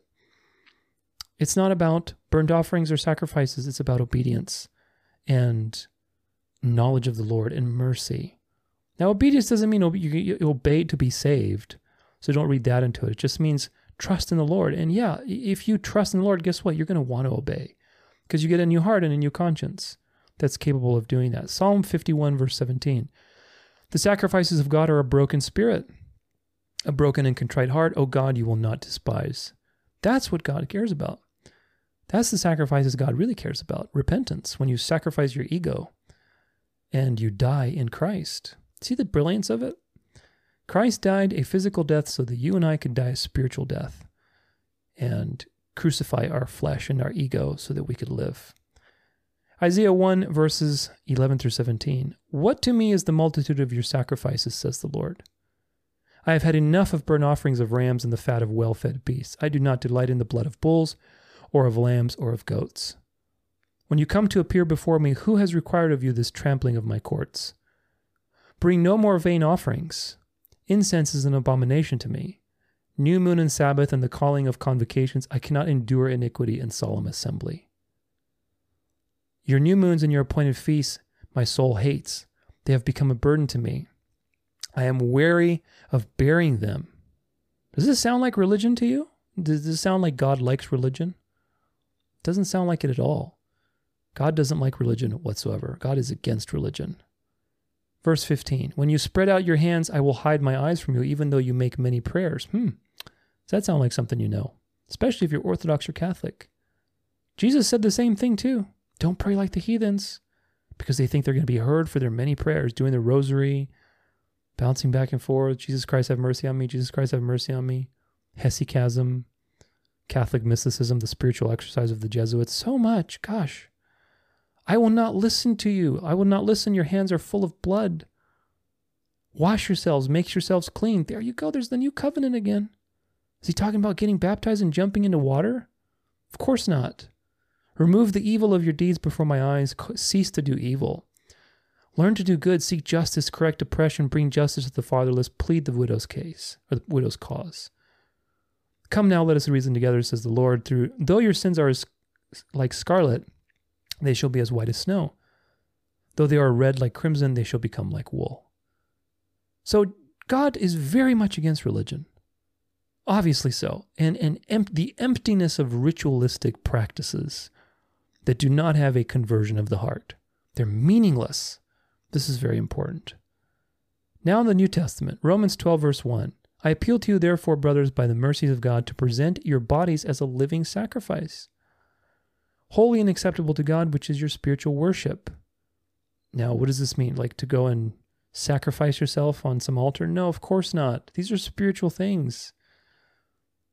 God is saying through the New Testament, through Paul, present yourself as an offering to God. Give your life to God. That's what God cares about. He doesn't care about sacraments. He doesn't care about all these physical things, all the rat race that people run in religion. He cares about real, true things. The knowledge of God is better than the fat of rams. Mixing two verses there, but anyway, Hebrews 13, verses 15. Through him, then, let us continually offer up a sacrifice of praise to God.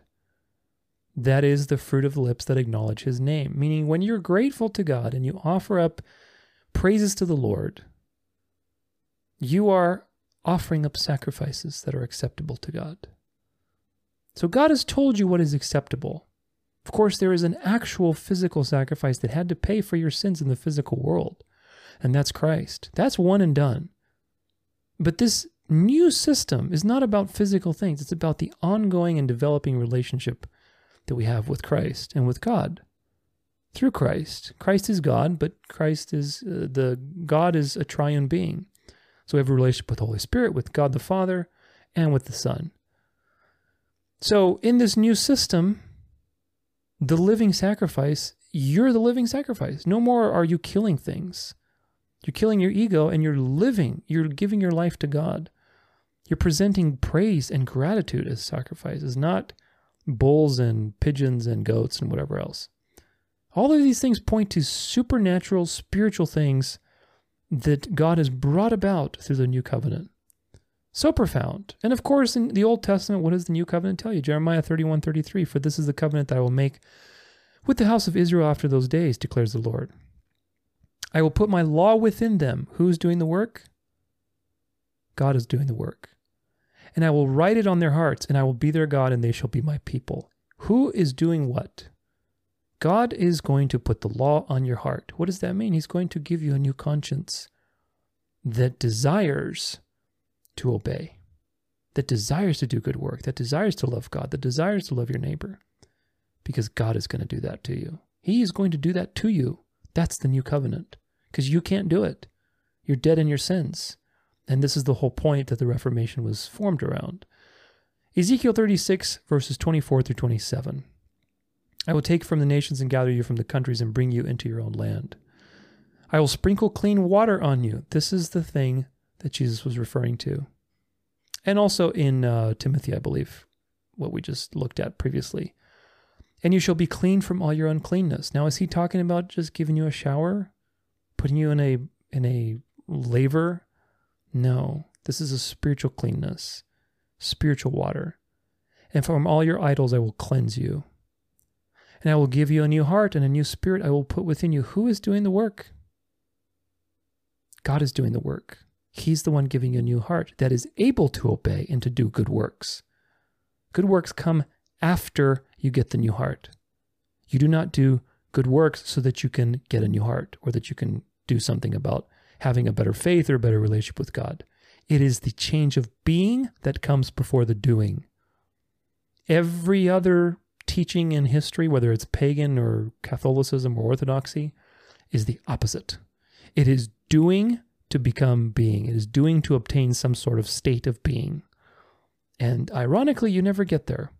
Trust me, I was in Orthodoxy for 20-something years. I went to Catholic schools, and I was in the New Age movement. So I went from one side to the other, dark to light, and they're both false. False teachings. All trying to chase something that you can never get to. And yet Christianity makes it so easy.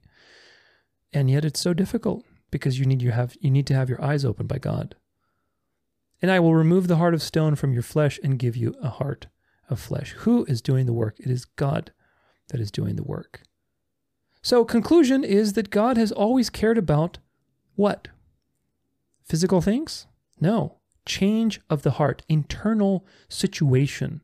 He's always cared about the internal situation, not physical sacrifices, physical offerings, but internal situation.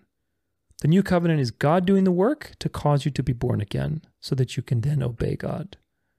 You're sanctified by the Spirit after you are born again. That's very clear from the scriptures. Your salvation is also sure because God is doing the work. Nobody can trump God's effort if he's chosen to work in your life. And you obey because you're saved, not to be saved. So all of these things are, again, in sharp contradiction to everything we see in the Catholic and Orthodox Church. Now, number 3, the third response is this, to, again, all those things we looked at. And it's the idea of relying on tradition rather than Scripture. That's an error. It's an error of relying on tradition rather than Scripture. Because obviously Scripture has very different things to say than tradition. Both churches use the writings of the saints, as you can see, as you saw in that Dignities and Duties of the Priest, quoting Augustine and various other saints, Bartholomew or whatever, Bernardine, James, I forget their names. And they're relying on what other people said rather than studying what the Word of God says. This is a very important thing. And the reason they do that is because the Word of God is contradictory to tradition most of the time, at least the traditions that people rely on today. Mark 7, verses 11 through 13, Jesus rebukes the Pharisees. But you say, if a man tells his father or his mother, whatever you would have gained from me is korban, that is given to God, then you no longer permit him to do anything for his father or mother, thus making void the word of God by your tradition that you have handed down, and many such things you do, and many such things that you do. So the Pharisees were basically making some sort of tradition with handing down property where people, basically, if you hated your mother and your father, which again is a mortal sin, it's breaking the 10 Commandments. You should not hate your mother and your father. But if you did, and you wanted to slight them, the Pharisees had some way where you could donate it to the temple. You could donate your property to the temple or whatever other thing. And that way, you could basically not give it to your parents. And it's okay. You're righteous. It's fine. That's a good thing. You're giving it to God. And by doing so, they nullified the commandment on honoring your parents. And this is what Jesus is rebuking them for, that you basically have created these traditions that are making people avoid and abandon the law of God in favor of your idea of morality. And this is exactly what's happening with transubstantiation over and over again. So if Jesus rebuked the Pharisees for this, we need to pay attention, because that means that tradition is not 100% good. And we should evaluate tradition with what? What is Jesus evaluating tradition with here? Very important precedent that's being set. I hope you caught it. Verse 13, here's the answer. Thus making void the word of God by your tradition that you have handed down. What is the standard that Jesus is using to evaluate tradition? The answer is the word of God. Jesus is using the Bible. Now, of course, the Bible wasn't called the Bible then, but it was called the Scriptures, the Law and the Prophets. The Word of God, which is still the Word of God today. Of course, we have the New Testament now, which wasn't really there during Mark 13, but nonetheless, we have the Word of God, the complete revealed Word of God. So you have to use the Word of God to compare your traditions to this and understand, well, am I nullifying the Word of God or am I with it? This is very important. And of course, so far you've seen that the opposite is true, that you're not with the Word of God. And this is why the Reformation happened, among many other things. Now, Augustine also had Gnostic roots. We're going to look at Augustine in just a second. He introduced a lot of heretical and crazy ideas. Ironically, a lot of Protestants are all about Augustine. He had some things that were decent, but many things were, a lot of these church fathers were all over the place. We're going to look at that too. He was also right after Constantine, when Constantine created the counterfeit Roman Catholic, basically church-state union, changed the Sabbath, all these things, and again, which probably if you're Catholic and you're Orthodox and you're still listening to this, it's going to sound like, what are you talking about? Constantine was a church hero. Well, look at some of my End Time series episodes and learn the truth, because that's not what the truth is. You've been told something. Remember, history is written by the winners. And of course, if you are the Catholic Church, you're going to promote somebody who created a Christian nationalist system for the church as a hero. But Constantine, I'm not sure if he was saved or not, but for sure, he was very duplicitous. He was stuck between paganism and quote-unquote Christianity. Very interesting. Now, let's look at Augustine and the Church Fathers. This is Augustine, the former Gnostic, and his many heretical views. So it's a couple things about Augustine.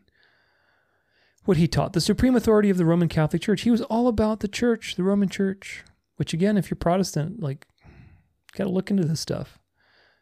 He believed in purgatory, prayers for the dead, the damnation of the unbaptized infants and adults, that sex was sinful to do even within a marriage because of the depravity, like total depravity is inherited, original sin. So sex is sinful even in a marriage, which is what led to the rise of monasteries, which again, the Bible warns you about this. I didn't pull up this verse, but it warns you about celibacy and ascetism and denial of the body for no reason. These things are false ideas.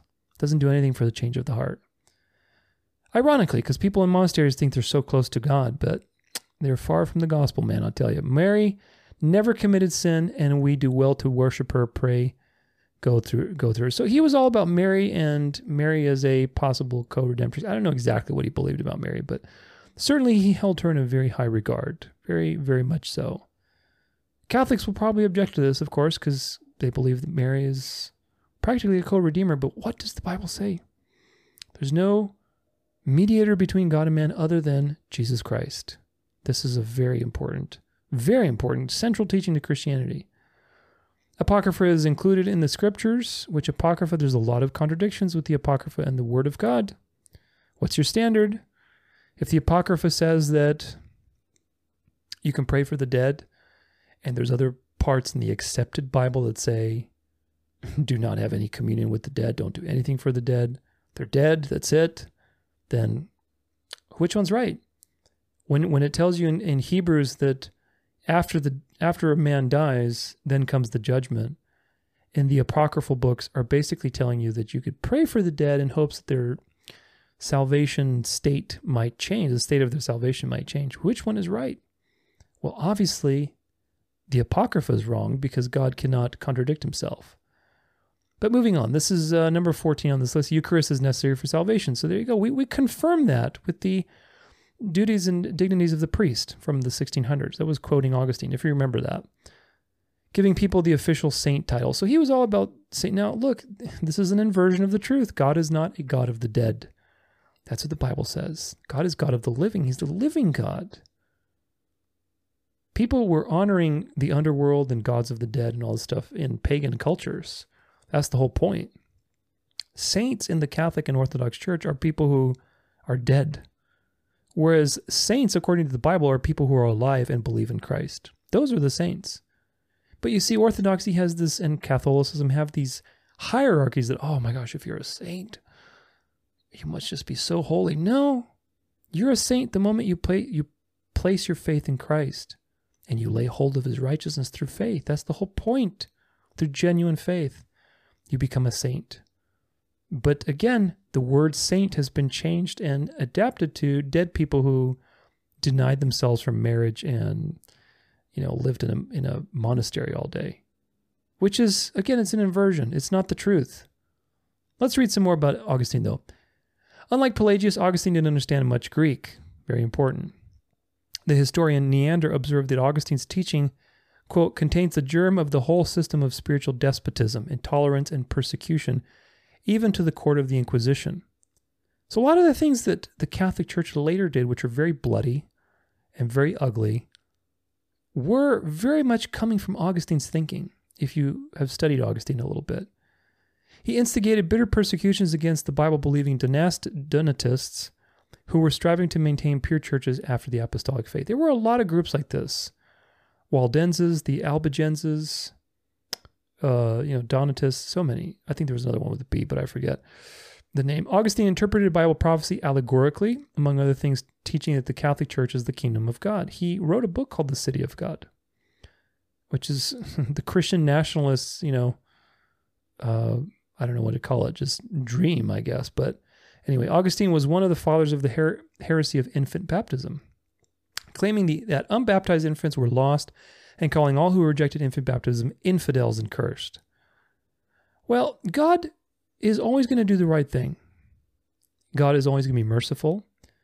And so the idea that an infant that dies is somehow committed to eternal damnation, this is nonsense. Not at all supported by the Bible. But nonetheless, infant baptism also doesn't do anything either. It doesn't convict the heart. The infant isn't capable of a conscious decision at that point. So infant baptism is nothing. It's just a physical ritual. But Augustine supported that. So Protestants, perk your ears up. Augustine exalted church traditions above the Bible and said, I should not believe the gospel unless I were moved to do so by the authority of the Catholic Church. So very much pro-Roman authority. Now let's look at the church fathers. And this will all make sense in just a second. Because again, we're responding to the idea that tradition is being used rather than scripture. Okay, subordinationism. According to the Oxford Encyclopedia, subordination means to consider Christ as Son of God as inferior to the Father. I have a whole thing, especially in the Trinity series, about subordinationism and the heresies and monarchical Trinitarianism, which very interesting episode about church history. If you are into that kind of thing, you can learn the truth about your beliefs and where they come from, because the understanding of the Trinity that the Catholics have, and the Orthodox especially, more so the Orthodox, but they're both wrong. Especially the Orthodox. They're wrong for many reasons, and part of the reason, a big reason, is the subordinationist history of the church, especially the fathers. This tendency was strong in the 2nd and 3rd century theology. It is evident in theologians like Justin Martyr, Tertullian, Origen, Novatian, Irenaeus. Irenaeus, for example, commenting on Christ's statement, the Father is greater than I, John 14:28, which, by the way, does not mean that Christ is subordinate like ontologically to the Father. It's an authentication of where Christ is coming from. Read it in context. He's trying to tell you, look, I'm doing these works by God. I'm not just creating my own thing here. But anyway, that's a whole other can of worms. Has no difficulty in considering Christ as inferior to the Father. So what's the point with all this stuff? The point is that the church fathers had many heretical views. They really did. Subordination was declared a heresy by the Council of Nicaea. But then, again, I talk about this in the Trinity episode. They compromised in the process. They compromised and came up with monarchical kind of understanding. But regardless, the church fathers had many heretical views that are contrary to the scripture. The church fathers had a lot of commentaries and opinions that were not consistent with scripture. And Christ rebuked the traditions of men that had misinterpreted the word of God, like we saw with that verse in Mark. So what's the point? Well, the point is you can't rely on church fathers. Stop citing church fathers. Stop going to church fathers and tradition and what this person said or what Saint so-and-so said. Look at the word of God. It's not the same as the church fathers or their commentaries or their beliefs. In that respect, you're no different than the Talmudic Jews, who have like 8 books or however many it is, besides the Tanakh, which is the Old Testament, of, Rabbi Shlomo said this, but Rabbi, Gershowitz said, this. So really, how do you know which way? Maybe you can walk this much on a Sabbath and, this way it's not a sin. But if you do that, these are teachings of men rather than convicting the heart and bringing you into a relationship with Christ and with God through trust. You're relying on your own cleverness and your own work and the teachings of other people to interpret the law for you. The Bible was written in Koine Greek, meaning common language Greek. Common tongue, meaning accessible to all. The message is simple, man. It's such a simple message, but the cross is foolishness to those who are perishing. It's foolishness of the world. Corinthians 1:18, or Colossians 1:18. I always confuse those two. But anyway, it's foolishness of the world. It's foolishness because it's so simple, because the world relies on its own works and effort. Now, this is another interesting thing. It's called Exposing the Heresies of the Catholic Church, the Mass. And it's a quote It's such a perfect quote to wrap this up before we go into John 6. In The Light from Old Times, J.C. Ryle explained the theological and spiritual implications and imperfections of the Catholic Mass. So this is a quote, a very profound quote, but it really puts everything together. Grant for a moment that the Lord's Supper is a sacrifice and not a sacrament. Grant that every time the words of consecration are used, the natural body and the blood of Christ are present on the communion table under the forms of bread and wine. Grant that everyone who eats that consecrated bread and drinks that consecrated wine does really eat and drink the natural body and blood of Christ. Grant for a moment these things, and then see what momentous consequences result from these premises. Very important. You spoil the blessed doctrine of Christ's finished work when he died on the cross. A sacrifice that needs to be repeated is not a perfect and complete thing. You spoil the priestly office of Christ. If there are priests that can offer an acceptable sacrifice to God besides him, the great high priest is robbed of his glory. Do you remember what we said about the Catholic Encyclopedia? I said it has to result in no glorification, it has to result in a kenosis, which is a shedding of glory. Interesting, isn't it? You spoil the scriptural doctrine of Christian ministry. You exalt sinful men into the position of mediators between God and man.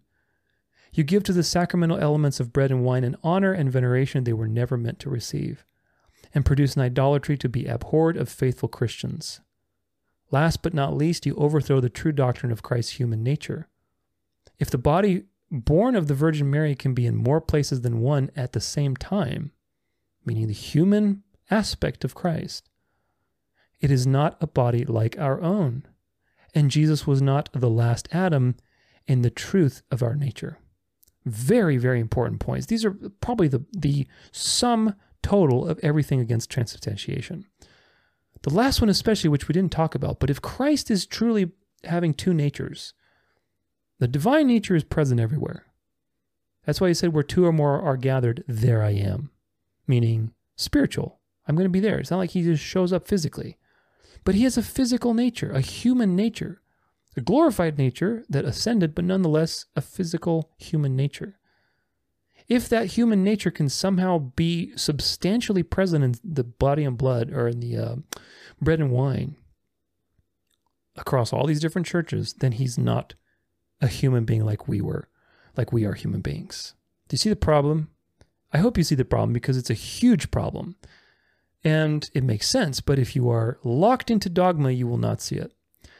But very, very important. So now I want to shift to John 6. And we're going to read through John 6, but first I want to get into all the context for John 6.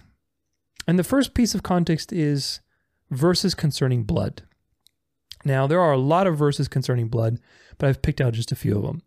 Genesis 9, verse 4, but you shall not eat flesh with its life, that is, its blood. Meaning, if you eat any flesh, Genesis 9, with its blood in it, God is going to kill you. That's a sin. That's a very bad sin. Deuteronomy 12, verse 16, only you shall not eat the blood. You shall pour it out on the earth like water. So don't eat the blood. Pour it out. Leviticus 17, verses 10 through 11, laws against eating blood. If anyone of the house of Israel or of the strangers who sojourn among them eats any blood, I will set my face against that person who eats blood and will cut him off from among his people, i.e., you will be destroyed. Very serious offense to God to eat blood. Why? Why is it an offense? Let's see, verse 11. For the life of the flesh is in the blood, and I have given it to you on the altar to make atonement for your souls. For it is the blood that makes atonement by the life. The picture of the blood, which again, everything points to Christ. Christ is the propitiate. He's the reason all of this exists. The cross was predestined. So God made everything point to him. One of the things that points to him is blood. Well, you're not going to eat it and defile that picture, because blood is designed to symbolize the atonement for you. So now ask yourself, just from these first three verses in the Old Testament, is God consistent? Yes. Now God says, do not eat the blood. Over and over again, do not eat the blood. It symbolizes something very special. Would that change as a result of the New Testament? Or is there a different possible meaning to John 6? We'll find out. 1 Samuel 14, verses 32 through 33. The people pounced on the spoil and took sheep and oxen and calves and slaughtered them on the ground. And the people ate them with the blood. Uh-oh. Let's see what happens. Then they told Saul, "Behold, the people are sinning against the Lord by eating with the blood." And he said, "You have dealt treacherously. Roll a great stone to me here." So, very big problem to eat with the blood. Acts 15, verses 19 through 20. "Therefore my judgment is that we should not trouble those of the Gentiles who turn to God, but should write to them to abstain from all things polluted by idols, from sexual immorality," okay, "and from what else? And from what has been strangled, and from blood." So eating things with blood, even in the New Testament, so Gentiles that were coming in, that were being converted, let them, don't burden them with too many things, but show them a couple of important things. Sexual immorality, it's a big one. Things polluted by idols. Don't be dealing in idolatry or eating things that are sacrificed to idols. Don't deal with any of that stuff. From things that have been strangled, because usually that was a sacrificial thing too. Kind of like halal is today. And from blood. So even in the New Testament, Gentiles were told, do not eat blood. You're not supposed to do that. Very, very important. But again, most people don't realize that. 1 Corinthians 10, verses 31.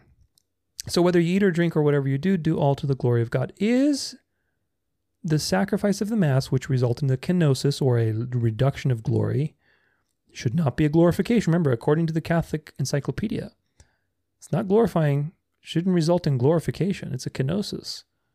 Is that in alignment with what the Bible says? Do whatever you eat or drink, to whatever you do all to the glory of God? No. The answer is no.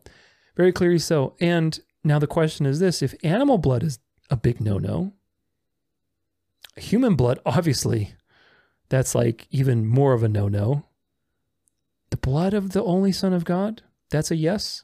Do you see the problem with the sequence of logic going through here, that God would never ask you to do such a thing? So the question is, what does it mean when Jesus says, "Drink my blood"? Does that mean actually that you need to believe you're drinking his actual blood? Or does it mean something else? Does it mean something else?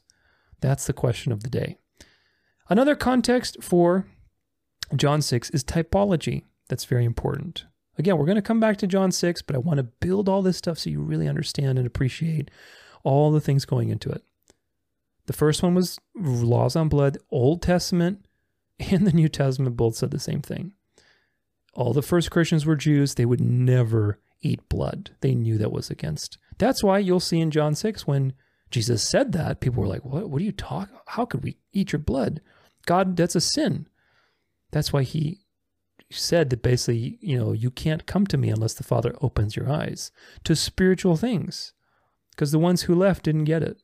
They thought he was actually talking about blood. But anyway, typology is another one. And typology is the study of pictures of Christ in the Old Testament. There's a lot of them. Now, Catholics have their own studies of Mary and Mariology, which is not substantiated whatsoever. So you have to be careful with this, because typology is a valid study. It's a very beautiful and interesting study, but it can be used to do a lot of things. So you have to be careful not to be too liberal with it. But nonetheless, if we look at the sacrifices themselves, there's 5 main ones. There's the grain offering. It was made with frankincense, and that points to Jesus' birth, and also he's the bread of life. Bethlehem is called the house of bread, and he was born there.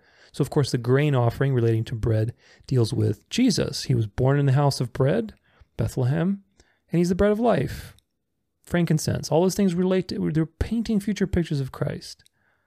The peace offering that was made for fellowship, and it represents fellowship with God. Through Christ's offering, one time, you have been reconciled to God. We have peace with the Lord. The burnt offering, it was a free will type of offering.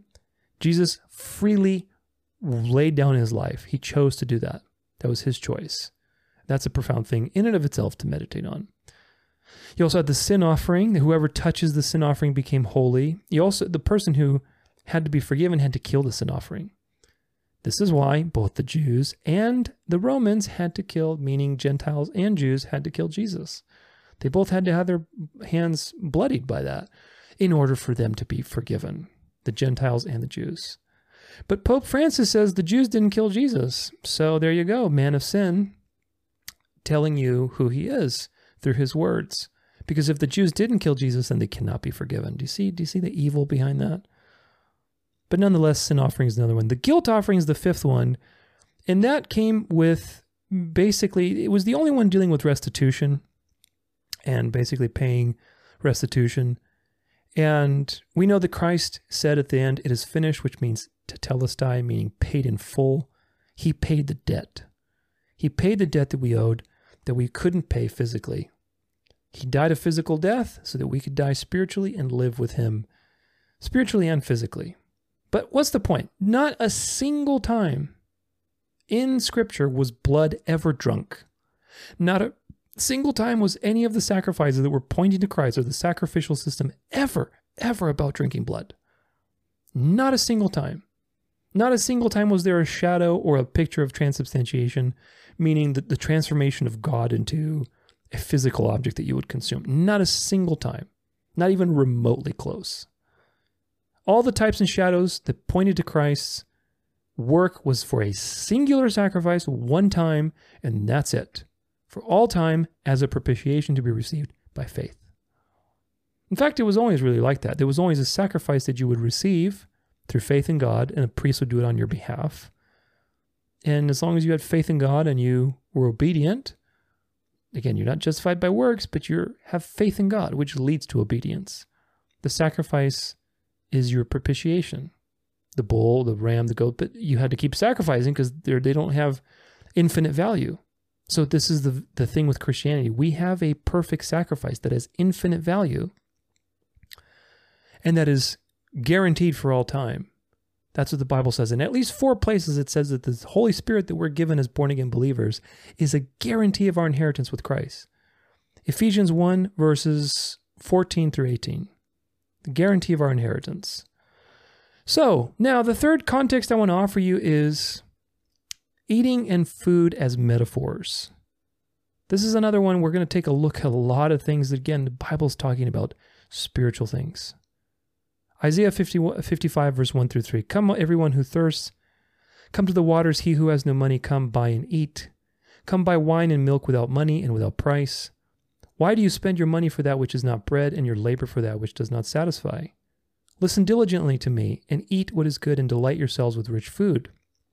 Incline your ear, and come to me. Hear that your soul may live, and I will make with you an everlasting covenant, my steadfast sure love for David. Now, is the food in this particular passage physical food? Is God saying, come, I've got a buffet, it's going to be great, and if you eat, your soul is going to live? Or is he saying, delight yourself in rich food, i.e. spiritual food, the Word of God, in the wisdom and the knowledge that he gives you, in the Holy Spirit? That's rich food. Very, very important. And also notice that hearing is related to eating.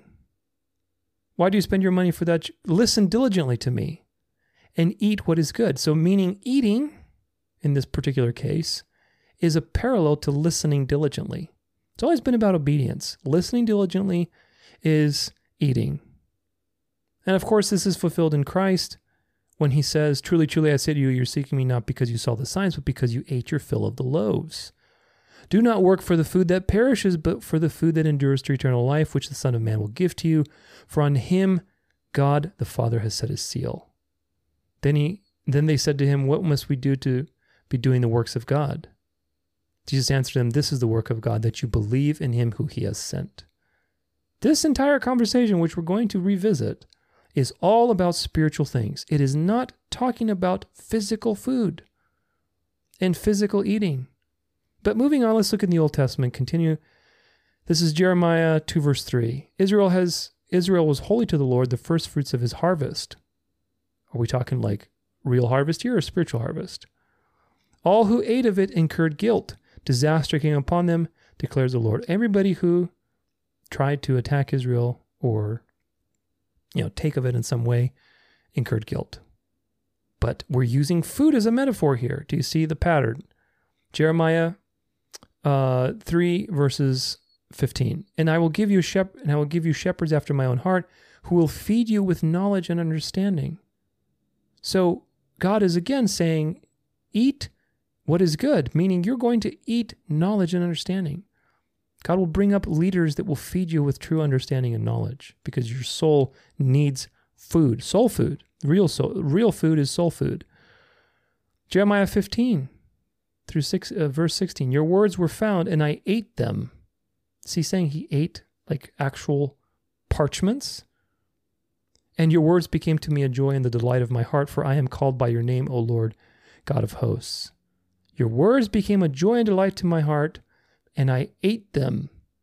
Now, if you are consistent with transubstantiation, you have to read everything I'm reading here with a lens, with a physical, carnal lens. And you have to believe that Jeremiah is saying to God, God, I ate some parchment, and man, they were just delicious.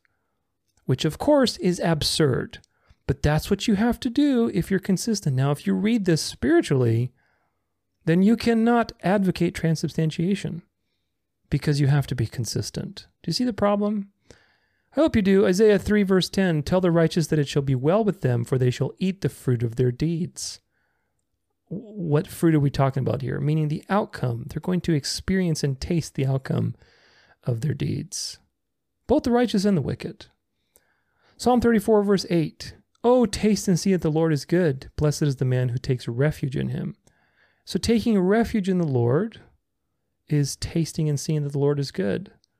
Obviously, these are spiritual things. Again, if you read into transubstantiation, you have to read all of these verses literally, and it results in absurdities. So, which one's right? The church, the tradition, or the Word of God? 1 Peter 2, this is kind of like a parallel verse, but it's a New Testament. 1 Peter 2, verses 1 through 3. So put away all malice and deceit and hypocrisy and envy and all slander. Like newborn infants, long for the pure spiritual milk, that by it you may grow up into salvation, if needed, if indeed you have tasted that the Lord is good. So this is citing the previous one in Isaiah, or I'm sorry, the Psalm that we looked at, Psalm 34. And it also mentions spiritual milk. When you're born again, you're a newborn infant and you're growing. How do you grow? You feed on the Word of God. You grow in your relationship to the Lord by eating on what? Knowledge. Taste and see that the Lord is good. Come eat. Feast on delicious food of wisdom and knowledge. Now let's look at the New Testament. Acts 10 verses 9 through 16. Peter's vision. Now this is actually, I'm not going to read all this, but this is about Peter's vision. Seeing all of these various animals, rise, Peter, kill and eat, is what God told him. And of course, this was about basically like, look, go and spread the gospel to the nations.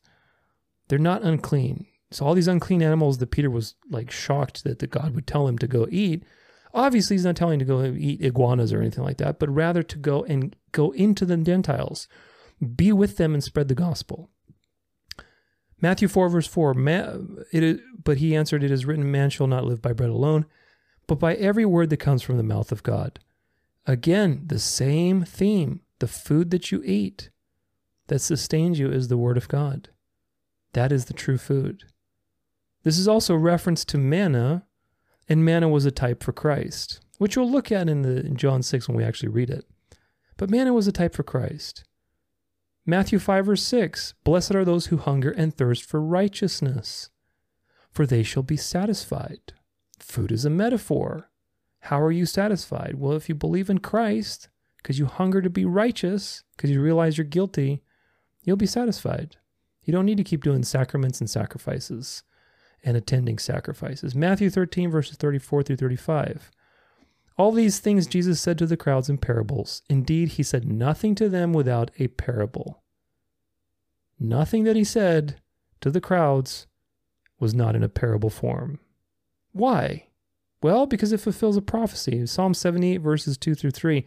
I will open my mouth in a parable. I will utter dark sayings from of old. Things that we have heard and known that our fathers have told us. This was the prophecy fulfilled in Christ, that he said all things in parables, i.e., spiritual things. So if he's talking to you in parables so that you can see profound realities, rather than carnal, physical things that are very simple. What does that mean about transubstantiation? It means that it's false. It's a false teaching. John 4:10-14. Jesus answered her, if you knew the gift of God and who it is that is saying to you, give me a drink. It's the woman at the well. You would have asked him, and he would have given you the living water. The woman said to him, sir, you have nothing to draw water with, and the well is deep. Where do you get that living water? Are you greater than our father Jacob? You see, the people didn't get it at first. This is the whole point. And the Catholic Church still doesn't get it. He gave us the well and drank from it himself, as did his sons and his livestock. Jesus said to her, everyone who drinks of this water will be thirsty again, setting up the lesser to the greater. But now comes the greater. But everyone who drinks of the water that I will give him will never be thirsty again.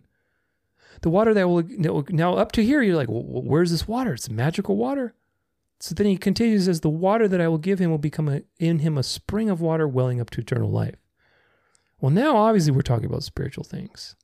So the living water said, sir, give me this water so I will not be thirsty or have to come here to draw water. Jesus said to her, go and call your husband and come here. And, there's a whole woman with the multiple husbands and things like that. But the living water that wells up in a spring of water, i.e. you have a new heart because Christ is working through you, the Holy Spirit's in you, that longs to obey and does good things. This is the living water. It is the new covenant. Do you see the common themes? John 4, later in that chapter in verse 24, it says, God is spirit, and those who worship must worship in spirit and truth. We looked at this previously, i.e., spiritual things, not physical things. We don't worship God in physical forms, through icons, through statues, through parading around objects that you're venerating as supposedly God in those objects. This is paganism. I mean, I hate to say it, but it really is. It'll probably offend a lot of people, but whatever. John 4, verses 31-38. Meanwhile, the disciples were urging him, saying, Rabbi, eat. But he said to them, I have food to eat that you do not know about. Now get this. So the disciples said to one another, has anyone brought him something to eat? They're clueless. They're clueless. Jesus said to them, my food is to do the will of him who sent me and to accomplish his work. Do you not say there are yet 4 months, then comes the harvest? Look, I tell you, lift up your eyes and see that the fields are white for harvest. Already the one who reaps is receiving wages and gathering fruit for eternal life, so that sower and reaper may rejoice together. For here is the saying holds true, one sows and another reaps. I sent you to reap that for which you did not labor. Others have labored, and you have entered into their labor. Now, is he talking about like agricultural stuff? Like, is there some field that Jesus maybe had with his apostles and they're talking about that? No. This is a profound statement on the mission and their future mission too, that's building off of other people laboring, like the prophets and Abraham and everybody else, the fathers. But look at this verse, number 34. My food is to do the will of him who sent me and accomplish this work. That's Christ's food. So Christ is consistently speaking about food and water, liquid, in spiritual terms. This is before John 6, by the way. Romans 8, verses 29-30. We're being conformed to the image of Christ. For those who foreknew, he also predestined to be conformed to the image of his Son, in order that he might be the firstborn among many brothers. And those whom he predestined, by the way, important point, he also called, and those whom he called, he also justified, and those whom he justified, he also glorified. We are being conformed to the image of Christ to do the will of God the Father when we're born again. If that's the case, then if it was for Christ, the food for Christ was to do God's will. That was what fed him. So for us, when we're born again, our food is also to do the will of God. Do you see the parallel? That we're being conformed to Christ's image? Well, what did Christ's image look like? Well, look at the Gospels. His food was to do the will of God. And that is what we experience when we partake of Christ in the divine nature. And of course, it says that in 2 Peter chapter 1, verse 3-7. His divine power has granted us to all things that pertain to life and godliness through the knowledge of him who called us to his own glory and excellence, by which he has granted to us his precious and very great promises, so that through them you may become partakers of the divine nature. Do you see the important point here about communion? Communion is not how you become partaker of the divine nature. You could be a false convert and taking communion all day. You become partakers of the divine nature through the promises. How do you access the promises? By being born again, by becoming a genuine Christian, having escaped from the corruption that is in the world because of the sinful desire. Notice that it doesn't say you become partakers of the divine nature through works, through sacraments, through the Eucharist, through water baptism, which of course Peter has a lot to say about water baptism too. I didn't pull that up, but he has a lot to say about it. That it's not about washing your body with water, but about a genuine conviction of the heart, which again, if you're an infant, can you do that? Are you in alignment with God's word if you believe infant baptism like Augustine? If you don't baptize the infant, he's going to go to hell because he's sinful. You do not know God. Remember what God said? I desire the knowledge of God, not sacrifices. You do not understand that God is merciful, that would never destroy an infant for not being water baptized. Nonsense. That is not the knowledge of God. John 15, 1-5, I am the true vine. I am the true vine, and my Father is the vine dresser. Every branch in me that does not bear fruit, he takes away, and every branch that does bear fruit, he prunes that it may bear more fruit. Are we talking about real fruits here? Or what are we talking about? Like branches in a garden? Or are we talking about being born again in our relationship to Jesus?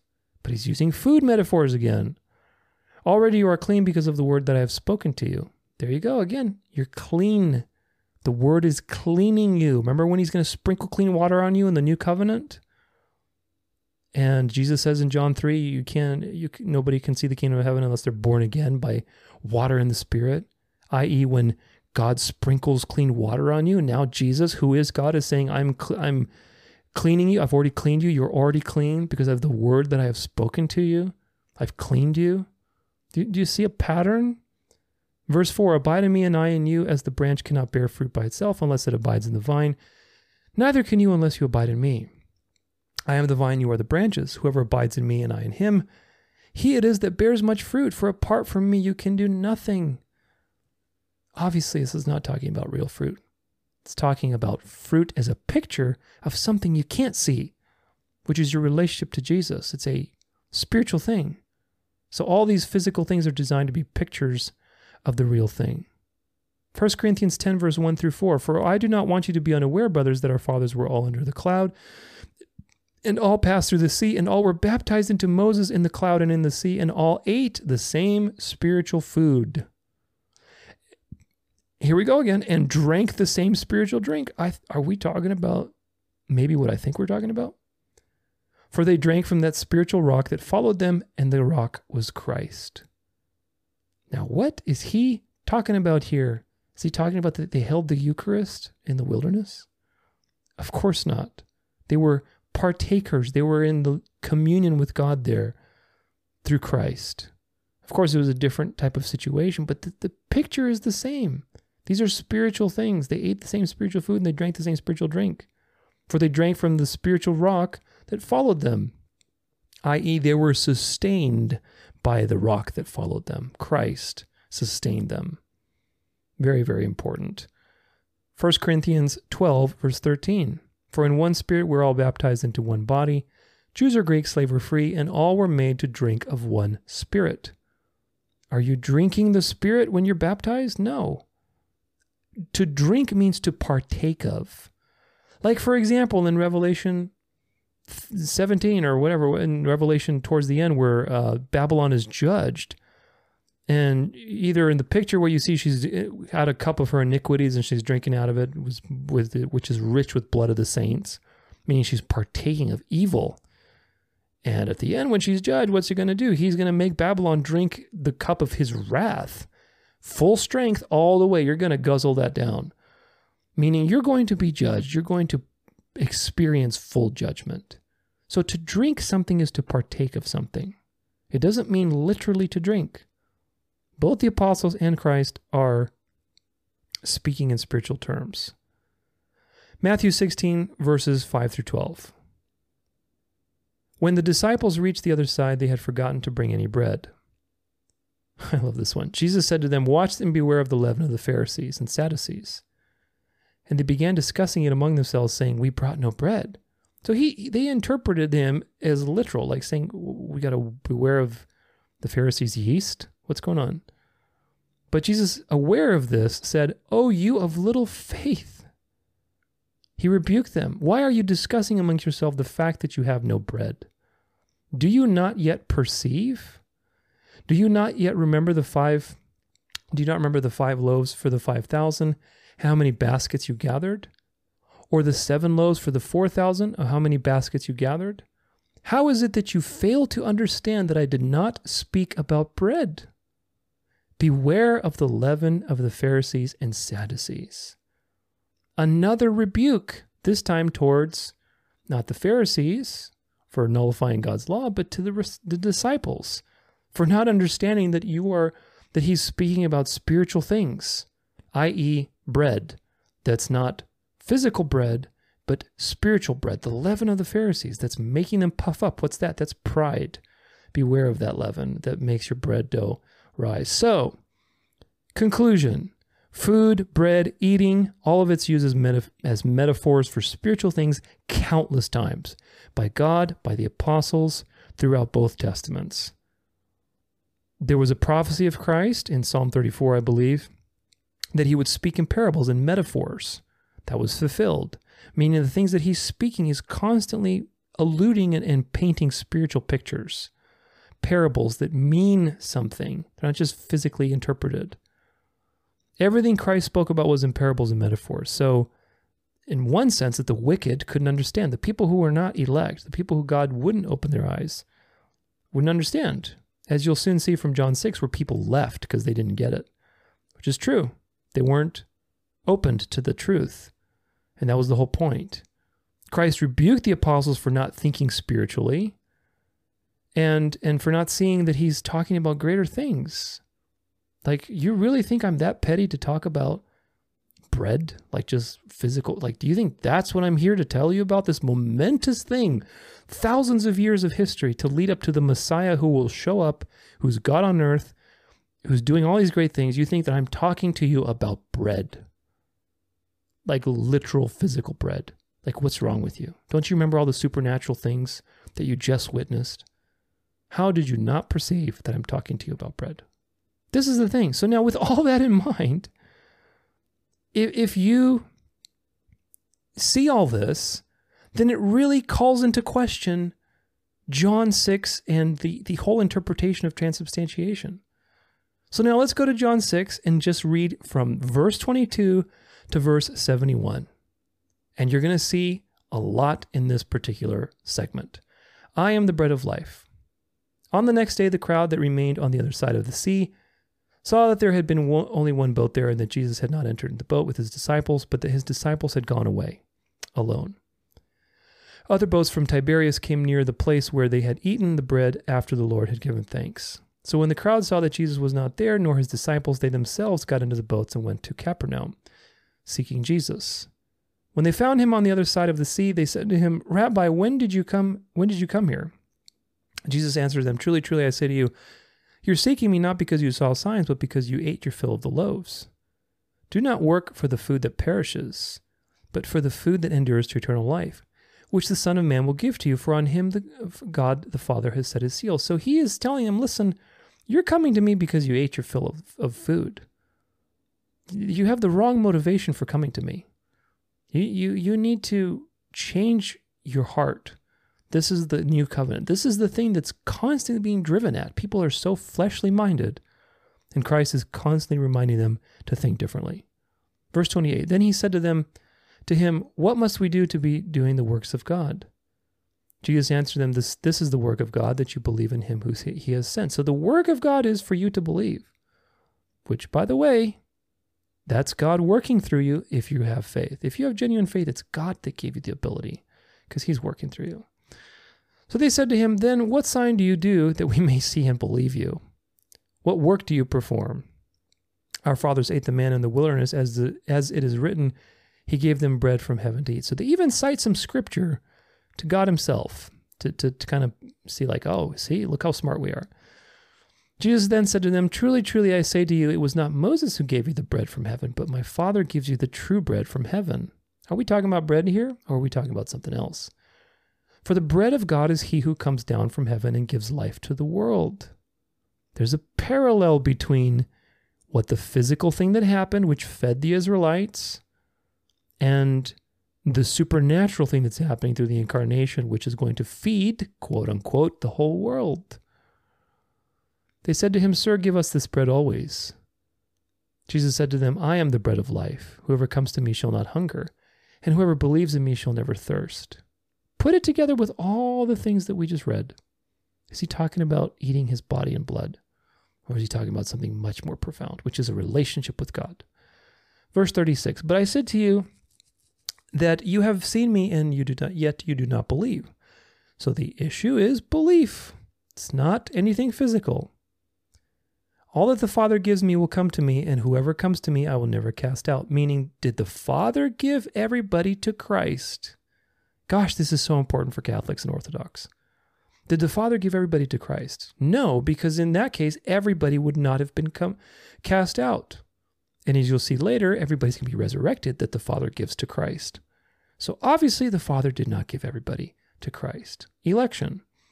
Verse 38, "For I have come down from heaven not to do my own will, but to do the will of him who sent me. And this is the will of him who sent me, that I should lose nothing of all that he has given me, but raise it up on the last day." Now, is everybody going to be saved and resurrected? No.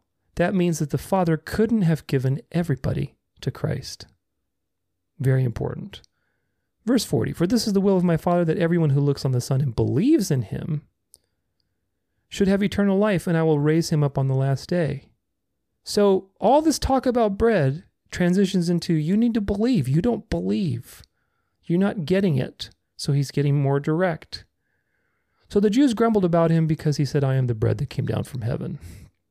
They said, 'Is this not Jesus, the son of Joseph, whose father and mother we know? How does he now say, 'I have come down from heaven'?" Jesus answered them, "Do not grumble amongst yourselves. No one can come to me unless the Father who sent me draws him, and I will raise him up on the last day." Another condition. Nobody can come to Christ in faith unless the Father does something to you first, i.e., draws you to Christ. If the Father doesn't draw you, you will not come to Christ. But wait a minute. Christ ties that drawing to resurrection.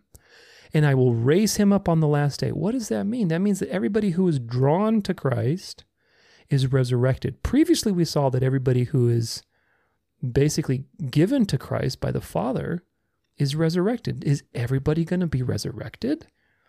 Well, yes, in some sense, the wicked will be resurrected to be judged, but not glorified.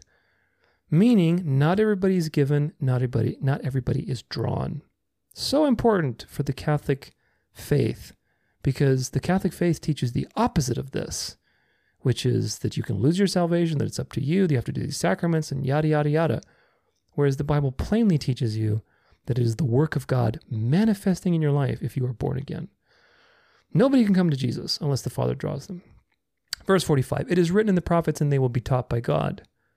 Everyone who has heard and learned from the Father comes to me." Does everybody hear and learn from the Father? No. Can you come to the Father unless you've heard and learned can you come to Jesus unless you've heard and learned from the Father? No. That's the prerequisite. Do you see how all these things line up? Prerequisite meaning God has to do something. It's all on God, not on you.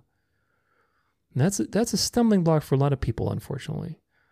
"Not that anyone has seen the Father except he who is from God, he has seen the Father. Truly I say to you, whoever believes in me has eternal life. I am the bread of life. Your fathers ate the manna in the wilderness, and they died. This is the bread that comes down from heaven, so that one may eat of it and not die." So we're going from belief now back to parables and symbolic language. But what's the point? You eat good food, as we saw in the Old Testament and New Testament also, it's partaking of the knowledge of God. God is right in front of you. Jesus is speaking and saying, "I am the bread of life. This is the bread that comes down from heaven, so that one may eat of it and not die." Well, how do you eat of it and not die? He just told you. You get resurrected on the day because it is the will of God that everybody who looks on the Son can have eternal life. Meaning, eating the bread is believing in the Son and looking upon the Son. Do you see the connection?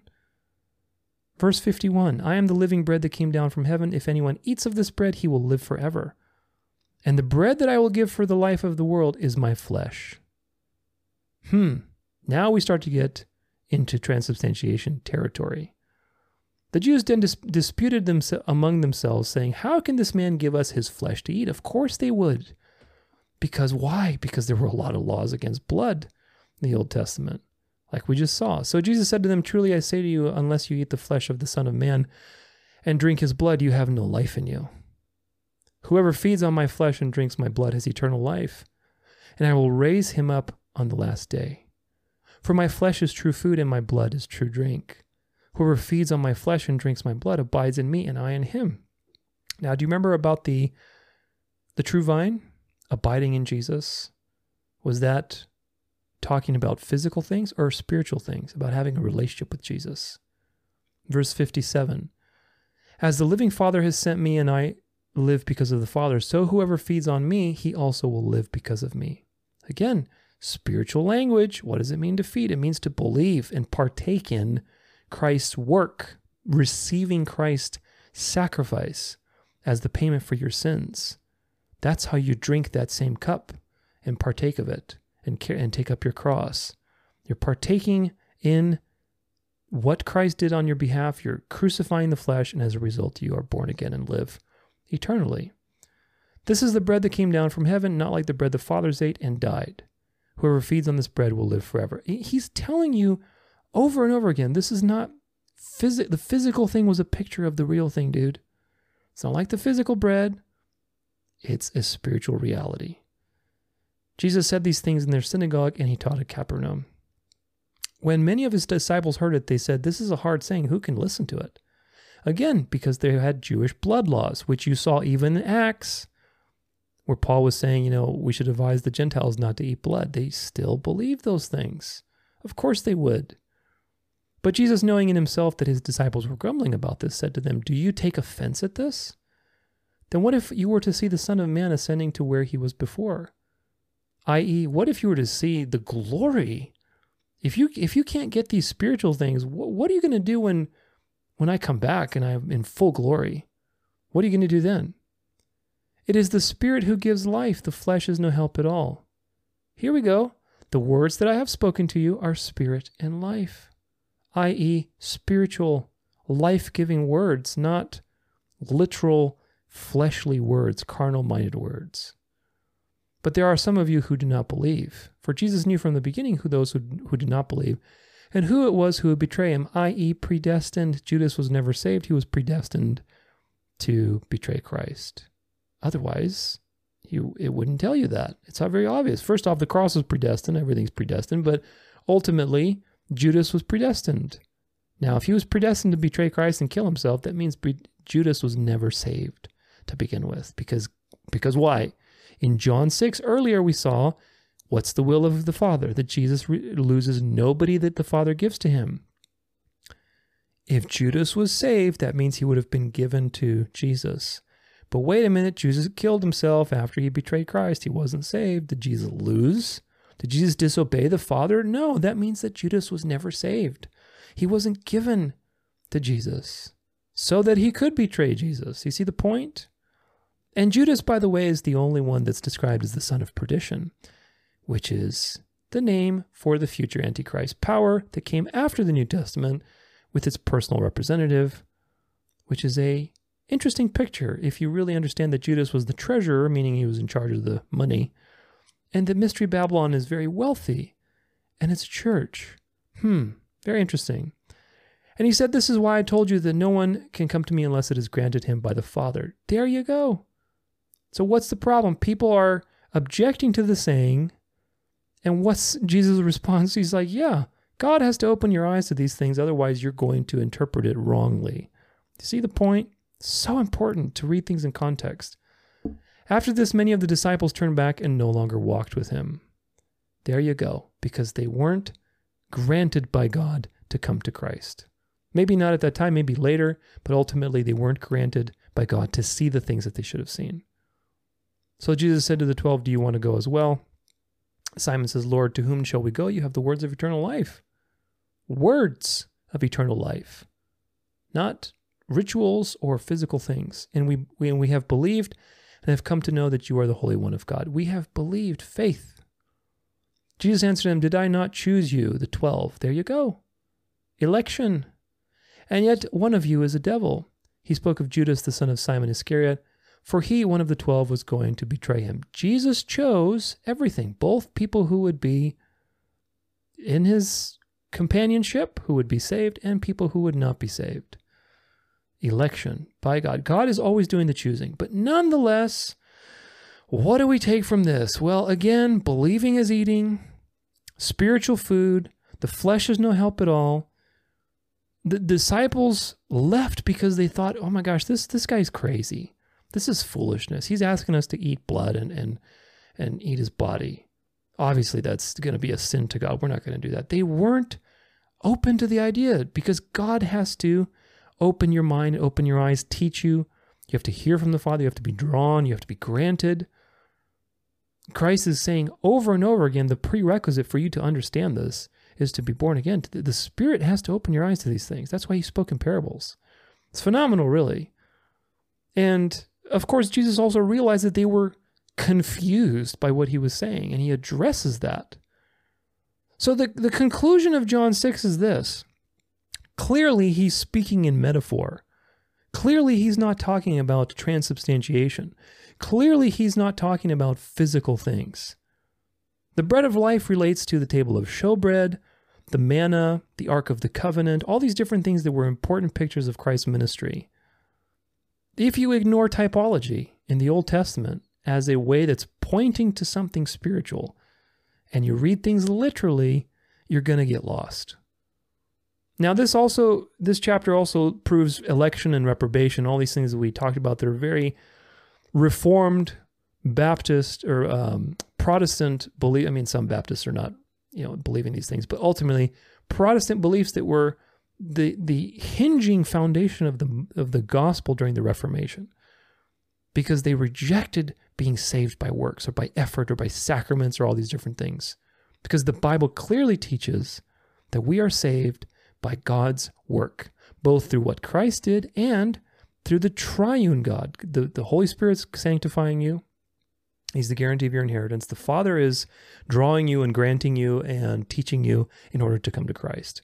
It is the triune God as a whole that is working on your behalf before time, and obviously within time, whenever it's appointed for you to come to faith, to give you the second birth.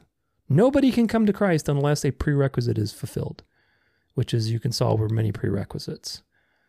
Now, there's an objection to this, and this is in 1 Corinthians 10, verse 16 through 21, where Paul is saying, the cup of blessing that we bless, is it not a participation in the blood of Christ?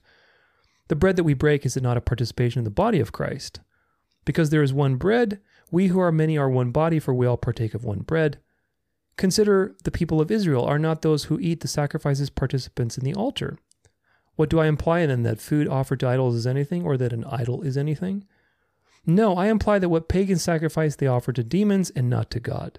I do not want you to be participants with demons. This is an important statement. You cannot drink the cup of the Lord and the cup of demons. Is he talking about physical cups here? Like there's a demonic looking cup that's like, super evil looking with a claw, and then there's like a golden cup that's the cup of the Lord? Or is this a spiritual description of participation? Well, he tells you, next sentence, you cannot partake of the table of the Lord and the table of demons. This is a statement on participation. What are you participating in?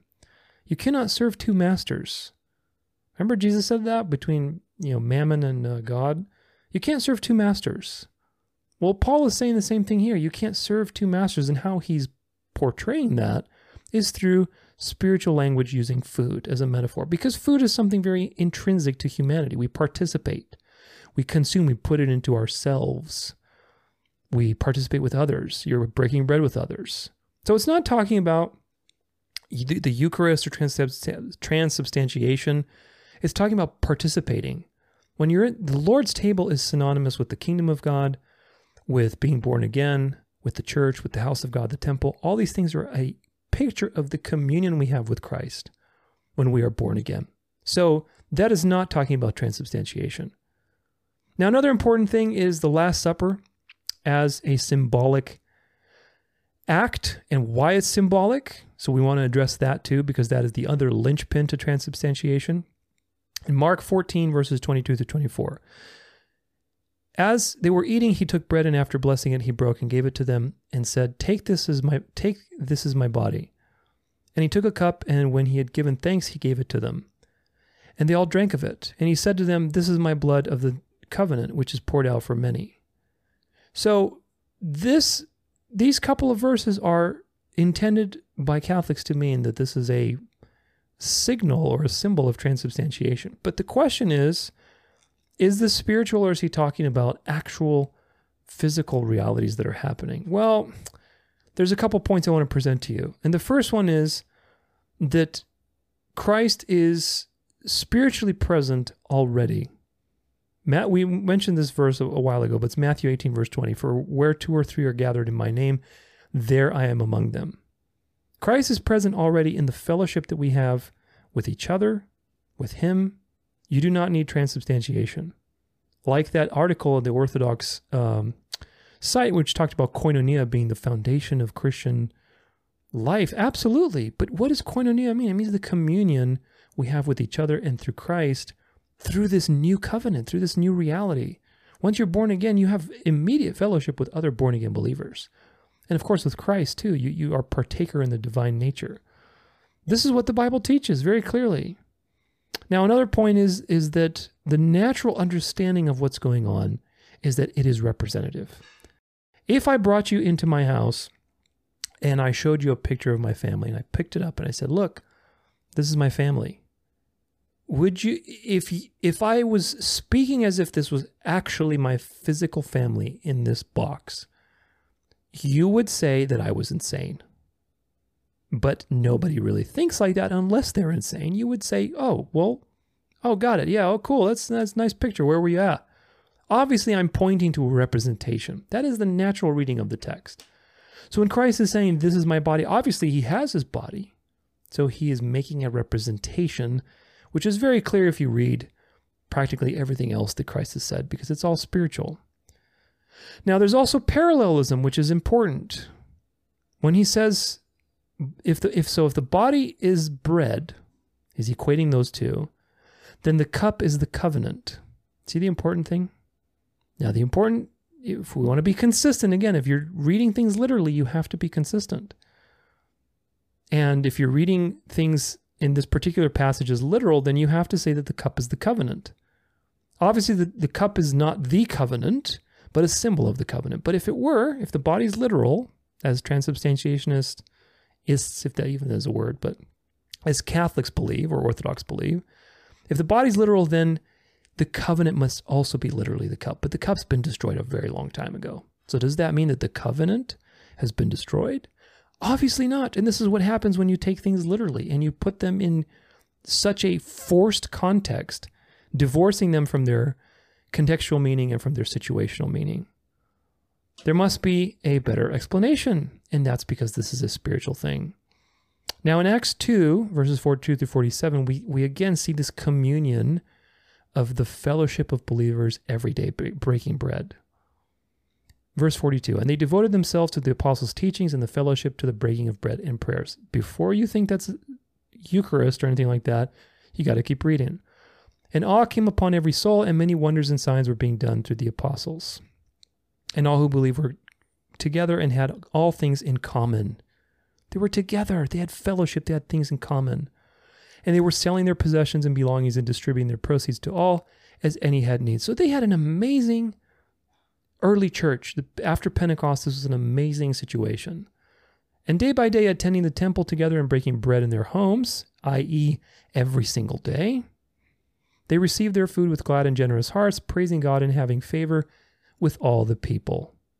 And the Lord added to their number day by day those who were being saved. Meaning those who were being saved were added by who? God. Not their efforts, not baptism, not the Eucharist, not sacraments, but God. Just like we see consistently throughout the Bible. A synergistic gospel runs into serious problems because you're always going to run into continuous conflict with the fact that God is the one doing the work. But nonetheless, they're breaking bread every day. This is a statement of communion. This is a statement of a community that was extremely tightly knit. They had such brotherly love for each other because the Holy Spirit had just been poured out. This is the beginning of the church. This is koinonia. This is the point. This is the communion that we are invited to with one another. And of course, today in a digital age and a separated world, it's very, very far from that most of the time, unfortunately. But the Last Supper is symbolic, very clearly so. Now, another thing that's important is that the temple is spiritual. And this is kind of one of the final points I want to leave you with as we start to wrap this up, is that the temple is a spiritual reality. And we're going to look at this. I talk about this in greater detail in episode 6 of my End Times series. So go check that out. If that's news to you, that the temple is spiritual, then go check it out, because I document that in my End Times series, and there are a lot of consequences to that belief. And having the right belief or the wrong belief, which is that the temple is not spiritual. But let's see. Paul believed the temple was spiritual. Ephesians 2, verses 19 through 22. So then you are no longer strangers and aliens, but you are fellow citizens with the saints and members of the household of God, built on the foundation of the apostles. Now, is he talking about like the apostles' bones and skulls, or is he talking about a spiritual foundation? And the prophets, and Christ himself being the cornerstone, in whom the whole structure, being joined together, grows into a holy temple in the Lord. The temple is a spiritual reality, according to Paul. John, Revelation 3, verse 12. The one who conquers, I will make him a pillar in the temple of my God. Never shall he go out of it, and I will write on him the name of my God and the name of the city of my God, the New Jerusalem, which comes down from my God out of heaven, and my own new name. Now, is Jesus saying that he's going to literally put you as a pillar, just stand there for eternity, and he's going to write his name on you? No. This is a spiritual reality that's being painted, which is a communion, a special part of a special communion, as you are a special part of God's temple, as the structure, the spiritual structure that's being built through the kingdom, which is, again, the Lord's table, house of God, the body of Christ. All these things are the same thing. It's koinonia. Peter, 1 Peter 2, verses 4 through 5. As you come to him, a living stone rejected by men, but in the sight of God, chosen and precious, you yourselves, like living stones, are being built up into as a spiritual house, to be a holy priesthood, to offer spiritual sacrifices. There it is again. Not physical sacrifices every Sunday, acceptable to God through Jesus Christ. So Peter believed the temple was spiritual. And again, I go into great detail on all this in my End Time series, because there's many implications. But the conclusion is this. The temple is spiritual according to the apostles and according to Christ. The temple is the body of Christ, the church, the Lord's table, the kingdom, koinonia, fellowship. All these things are the same thing. Now here's the question. If the body of Christ is spiritual, can you eat it?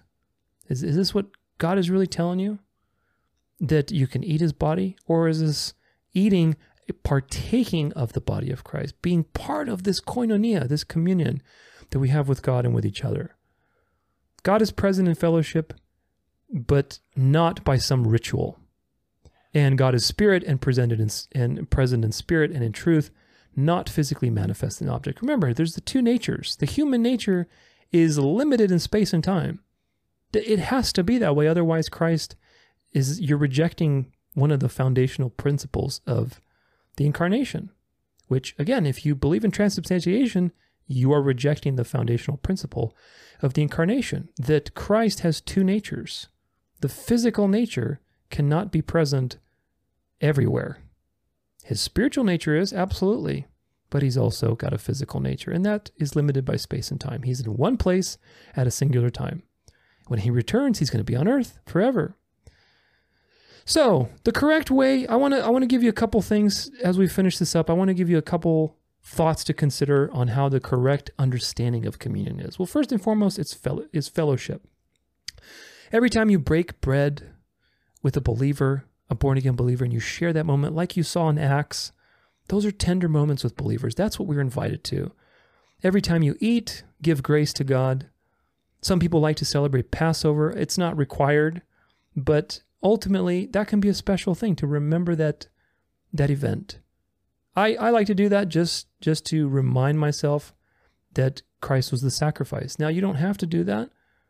I don't believe you need to do that. Some people are all about celebrating the feast. That's not what I'm saying. I'm saying you can do that in remembrance of Christ. Because also, every time you sit down and break bread with other people or you drink wine, you should be mindful of the fact that the food you're about to ingest, which is sustaining you, is really a picture of the real food that you have in Christ that's sustaining you forever. And the sacrifice that was necessary for you to live forever in Christ. This is what these things are designed. It's designed to take regular physical things and give them such spiritual significance. Food is what sustains us, so we should associate God as the provider of both physical and spiritual sustenance. Christ came to fulfill all things, meaning to make them full of meaning and satisfaction. So we know that spiritual metaphors are used for food in both testaments, and God is our sustenance. Having a relationship with Him spiritually is what really matters. This is what it's all about. This is how to correctly view these words. Because first and foremost, you cannot partake in the divine nature. You can't partake in the Lord's table or the kingdom of God or the body of Christ or the church, whatever you want to call it, unless you're born again. How are you born again? You are born again by crucifying the flesh, repentance, and faith. When you do that, you die to sin, you experience the death spiritually that Christ experienced on the cross, and you live, you have that spiritual resurrection, the first resurrection that John sees in Revelation 20. The first resurrection is the spiritual birth. And of course, the final, fullest meaning of that is the actual physical transformation of our bodies. But when we're born again, we experience a resurrection of sorts. We are transformed. Now, I want to do a little bit on Lutheranism. I know this has been long, so if you're still here, if you checked back, then congratulations, you are hardcore and you've probably learned quite a lot. But I want to just do a little quick thing on Lutheranism, because Lutherans believe in transubstantiation. And it's important to understand what their view is and why Lutherans are still, they're barking up their own tree with this stuff. And they're getting worse and worse because they signed a joint declaration of justification with the Catholic Church. But Lutherans have a belief on transubstantiation, but it's not exactly quite like Catholics. This is a article from the same kind of website that we looked at definition up, but Luther on the subject of transubstantiation. At the end of the year 1519, Luther still maintained the doctrine of transubstantiation intact. Remember, Luther was a Catholic, so he came from Catholicism. In his Ein sermon, I'm not going to read that, it's a long German name, he teaches that there is a change of substance of the bread and wine, but emphasizes that it is symbolical of our union with the spiritual body of Christ. This change must be interpreted not only as sacramentally, but spiritually, and is aimed at the change of the natural man by a common life with Christ. So he was more spiritual about it at first, but he vacillated, you'll see here. The sacramental change finds its fulfillment in the incorporation into Christ and fellowship with all Christians. True, in some sense. However, all further considerations of just how the presence of Christ comes about are purposely omitted by Luther. This indicates a certain uneasiness in the use of the doctrine of transubstantiation, which, as a matter of fact, formally deals with the problem of how Christ becomes really present under Eucharistic species. It was not long before Luther would lose all patience with the dogma. Just a few months later, he attacked it in another long German name, the third of so-called the Great Reformation treatises. The second captivity is the doctrine of transubstantiation, which the Roman Church imposes as a matter of fact. Luther rejects it because it lacks the support of Scripture. True. Hopefully you've learned that by now. Of an approved revelation or end of reason. Nevertheless, he allows others to hold this teaching, so he was okay if you were believing in it. I'm not okay if you believe in it. I think you should abandon this teaching because of its implications, as we have so far proved, hopefully. If they wish, as long as they realize that it is not imposed by revelation. For himself, the literal sense of Scripture imposes the belief that the species do not change. This was the teaching of the Church until Aristotelian philosophy imposed itself on the Christian faith, which came through people like Augustine and such and such. Furthermore, he argues there is no peril of idolatry in the fact that the substance of bread remains because it is Christ that is adored and not the bread. So he was, you see, Luther's a real interesting case because he straddles between one and the other. He's not sure, and you'll see that with what they believe. To show the reasonableness of his stand against transubstantiation, Luther appeals to an example. Fire and iron, two different substances, are so mingled in red-hot iron that every part of it is both fire and iron. Why may not the glorious body of Christ much more be in every part of the substance of the bread? He sees a further analogy in the hypostatic union. The divinity is not present under the accidents of the human nature in Christ. One can actually say, hic homo est Deus, hic Deus est homo. This man is God and this God is man. So also in the case of the sacrament, it is not necessarily transubstantiation take place in order that Christ become present. Now, there's a finicky philosophical way that Luther gets around this, and we'll break it down. The, quote, how of the presence remains an open question, and he will not condemn those who wish to hold to transubstantiation, as long as they do not claim that it is an article of faith. His whole preoccupation is with the fact of the real presence which comes about virtute verborum, by words, since the divine work cannot be completely understood. Doctrine of ubiquity. When Luther saw Zwingli a further threat to the true doctrine of the real presence, he replied in a number of sermons issued under the title Sermon von, another long German name. Man, Germans love their long German names, dude. Here he stresses the doctrine of ubiquity, which, as Brillouth says, was to become the cornerstone of Luther's Eucharistic teaching. So after a while, he kind of ping-ponged back and forth, and he figured out, okay, how can I get around this while still holding on to this idea? In these works, Luther rejects the idea of God dwelling in a place. God the Creator is everywhere, but Christ is God, so he is everywhere. Moreover, wherever Christ is as God, he is also there as man. Not true. That's not true. This is the problem that Luther made, and we'll break it down in a second. Hence, his body must be present everywhere, and so in the Eucharist. The uniqueness of Christ's bodily presence in the Eucharist stems from the purpose for which he is present there. So, the communicato idiomatum, the communication of the natures, applies to the unity of the two natures in such a way that what is said of one nature applies to the other. Now, if you don't understand any of this, I'll explain it in just a second, so don't worry. The omnipresence of Christ becomes the basic argument against the enthusiasts, and likewise the crowning argument against transubstantiation. Christ is in the elements long before they were put on the altar, for the Son has imparted the attribute of omnipresence to his human nature. This is not true. This is a Lutheran idea, which is the communication of attributes, which again, it's a philosophical conjecture, meaning Christ has two natures, human nature, God nature. And these two, communicate. And I don't recommend learning or trying to study this topic unless you really want to, kind of learn about it. But it's a very confusing understanding, because ultimately what he's saying is, which is what we just read, that wherever Christ is spiritually, there his physical body is also, because that's communicated somehow. But that's not respecting the two natures of Christ. If you understand the incarnation, where there's a separate, there's human nature, I have to use my words carefully here, human nature and divine nature. They're completely intertwined in Christ. He is one person, two natures. However, that doesn't mean that the physical person, the physical body of Christ is omnipresent, because it's a physical body. It has to be present in one place at one time.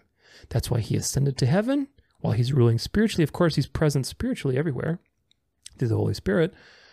God is spirit, and worship him in spirit and truth, but the physical nature of Christ is not omnipresent. But Luther thought that, well, there's a communication of attributes, and so you don't need transubstantiation because, he's already there.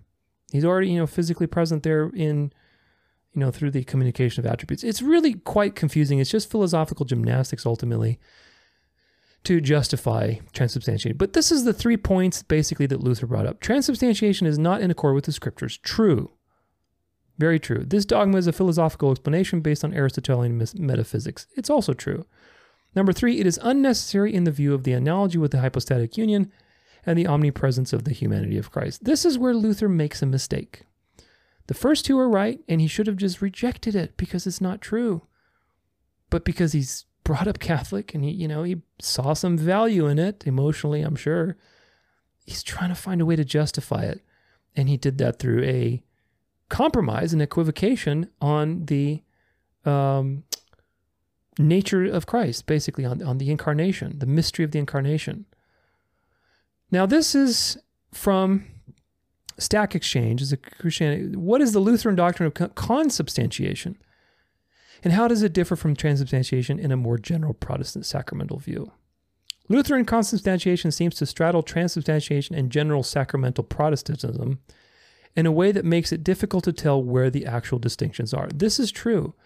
It's just philosophical gymnastics, what the Lutherans believe. And it's to their fault, because what's going to happen is it's just prepping them to unite with the Mother Church. And you will see, I don't mean that lightly. The authentic Lutheran term for their own belief is sacramental union, even if consubstantiation, by analogy to the Catholic doctrine of transubstantiation, might be a helpful descriptor. Let's see what the Lutherans believe. The Lutherans taught that it was necessary to distribute both species in the administration of the sacrament, i.e. both bread and wine, as compared to the just bread by the Catholics. They rejected the Catholic belief that the Mass was a true sacrifice that benefited to the living and the dead, which, by the way, we didn't even mention this part. Benefits the living and the dead. And the liturgy, by the way, is the same thing, because you believe that you can do something for the dead, which is heretical. It's not what the Bible teaches you. That nothing can change after you've died. If you've died and rejected Christ, then you were never saved to begin with. Never written in the book of life. But anyway, remember that the Lutherans also rejected purgatory and indulgences. So some good things. They rejected the Catholic practices such as reservation of the sacrament, whether for the sick or the later masses, and processions, saying that Christ in such cases is not present, their dictum being nihil habet, I don't know what this means in Latin, but anyway, and implying, as you noted, that these practices are idolatrous. So these processions of the monstrance where they're taking the Eucharist and parading it around, I mean, these things are idolatrous. They really are. And again, I'm not trying to be offensive, but the truth is going to be offensive. Finally, probably most significant, while affirming that Christ is truly and substantially present, which is what was written earlier in the Augsburg Confession, which by the Protestants, by the way, they taught that the bread remained true bread in substance, not merely an accident, and was sacramentally united to the substantive body of Christ. Whereas the Catholic teaching, repeated at the Council of Trent, is that the substance bread and wine is converted into the substance of Christ's body and blood from the formula of Concord. So we read these things. We read the Council of Trent. We read the Orthodox views on as well. Even as many eminent ancient teachers as Justin, Cyprian, Augustine, Leo, Gelasius, Chrysostom, and others used this simile concerning the words of Christ's testament, "This is my body," and just as in Christ, two distinct unchanged natures are inseparably united. That's why I said I got to use my words carefully, because I don't mean the natures are separate by any means. They're inseparably united, but it's a mystery. You can't say that Christ's physical body is omnipresent. That's not a property of his human body. If it was, then he wasn't human in the way that the Bible says that he became human so that he could take on sin as a human being, as our representative. But anyway, moving on. So in the Holy Supper, the two substances, the natural bread and the true natural body of Christ, are present together here upon earth in the appointed administration of the sacrament. So again, this is where they get tied up with this whole communication of attributes. If you stick with the basic teaching of the incarnation, two natures, one person. The physical nature is limited by space and time. Not that he's immortal, but he's in one place at one time. That's a law of the universe. The spiritual nature, not limited, omnipresent. So this is a very important thing. You cannot justify transubstantiation, but they're trying to, while also rejecting some things. But this is the problem. In 1999, I believe it's 1999, the Joint Declaration of Doctrine of Justification is a document created and agreed to by the Catholic Church and the Lutheran World Federation as a result of the Catholic-Lutheran dialogue. And if you've watched any of my news updates, you know that that's the Pope's favorite word these days. It states that the church now share a common understanding of our justification by God's grace through faith in Christ. How can you possibly share a common understanding when one church is teaching you that the Eucharist is necessary for salvation, that the sacraments are necessary for salvation, in complete rebellion to what the Bible says that justification is by faith, that there's a once-for-all sacrifice, and that's it? How can you possibly sign a joint declaration? One of the churches that was founded by the main reformers. And of course, we know that this is coming to the end. That's why I said this is the end times, man. We are living at the end of the end. June 19th, 2016, is the Reformation over? The late Tony Palmer replied in the affirmative, alluding to the joint declaration, which we just read, by the Lutheran World Federation, the Roman Catholic Church.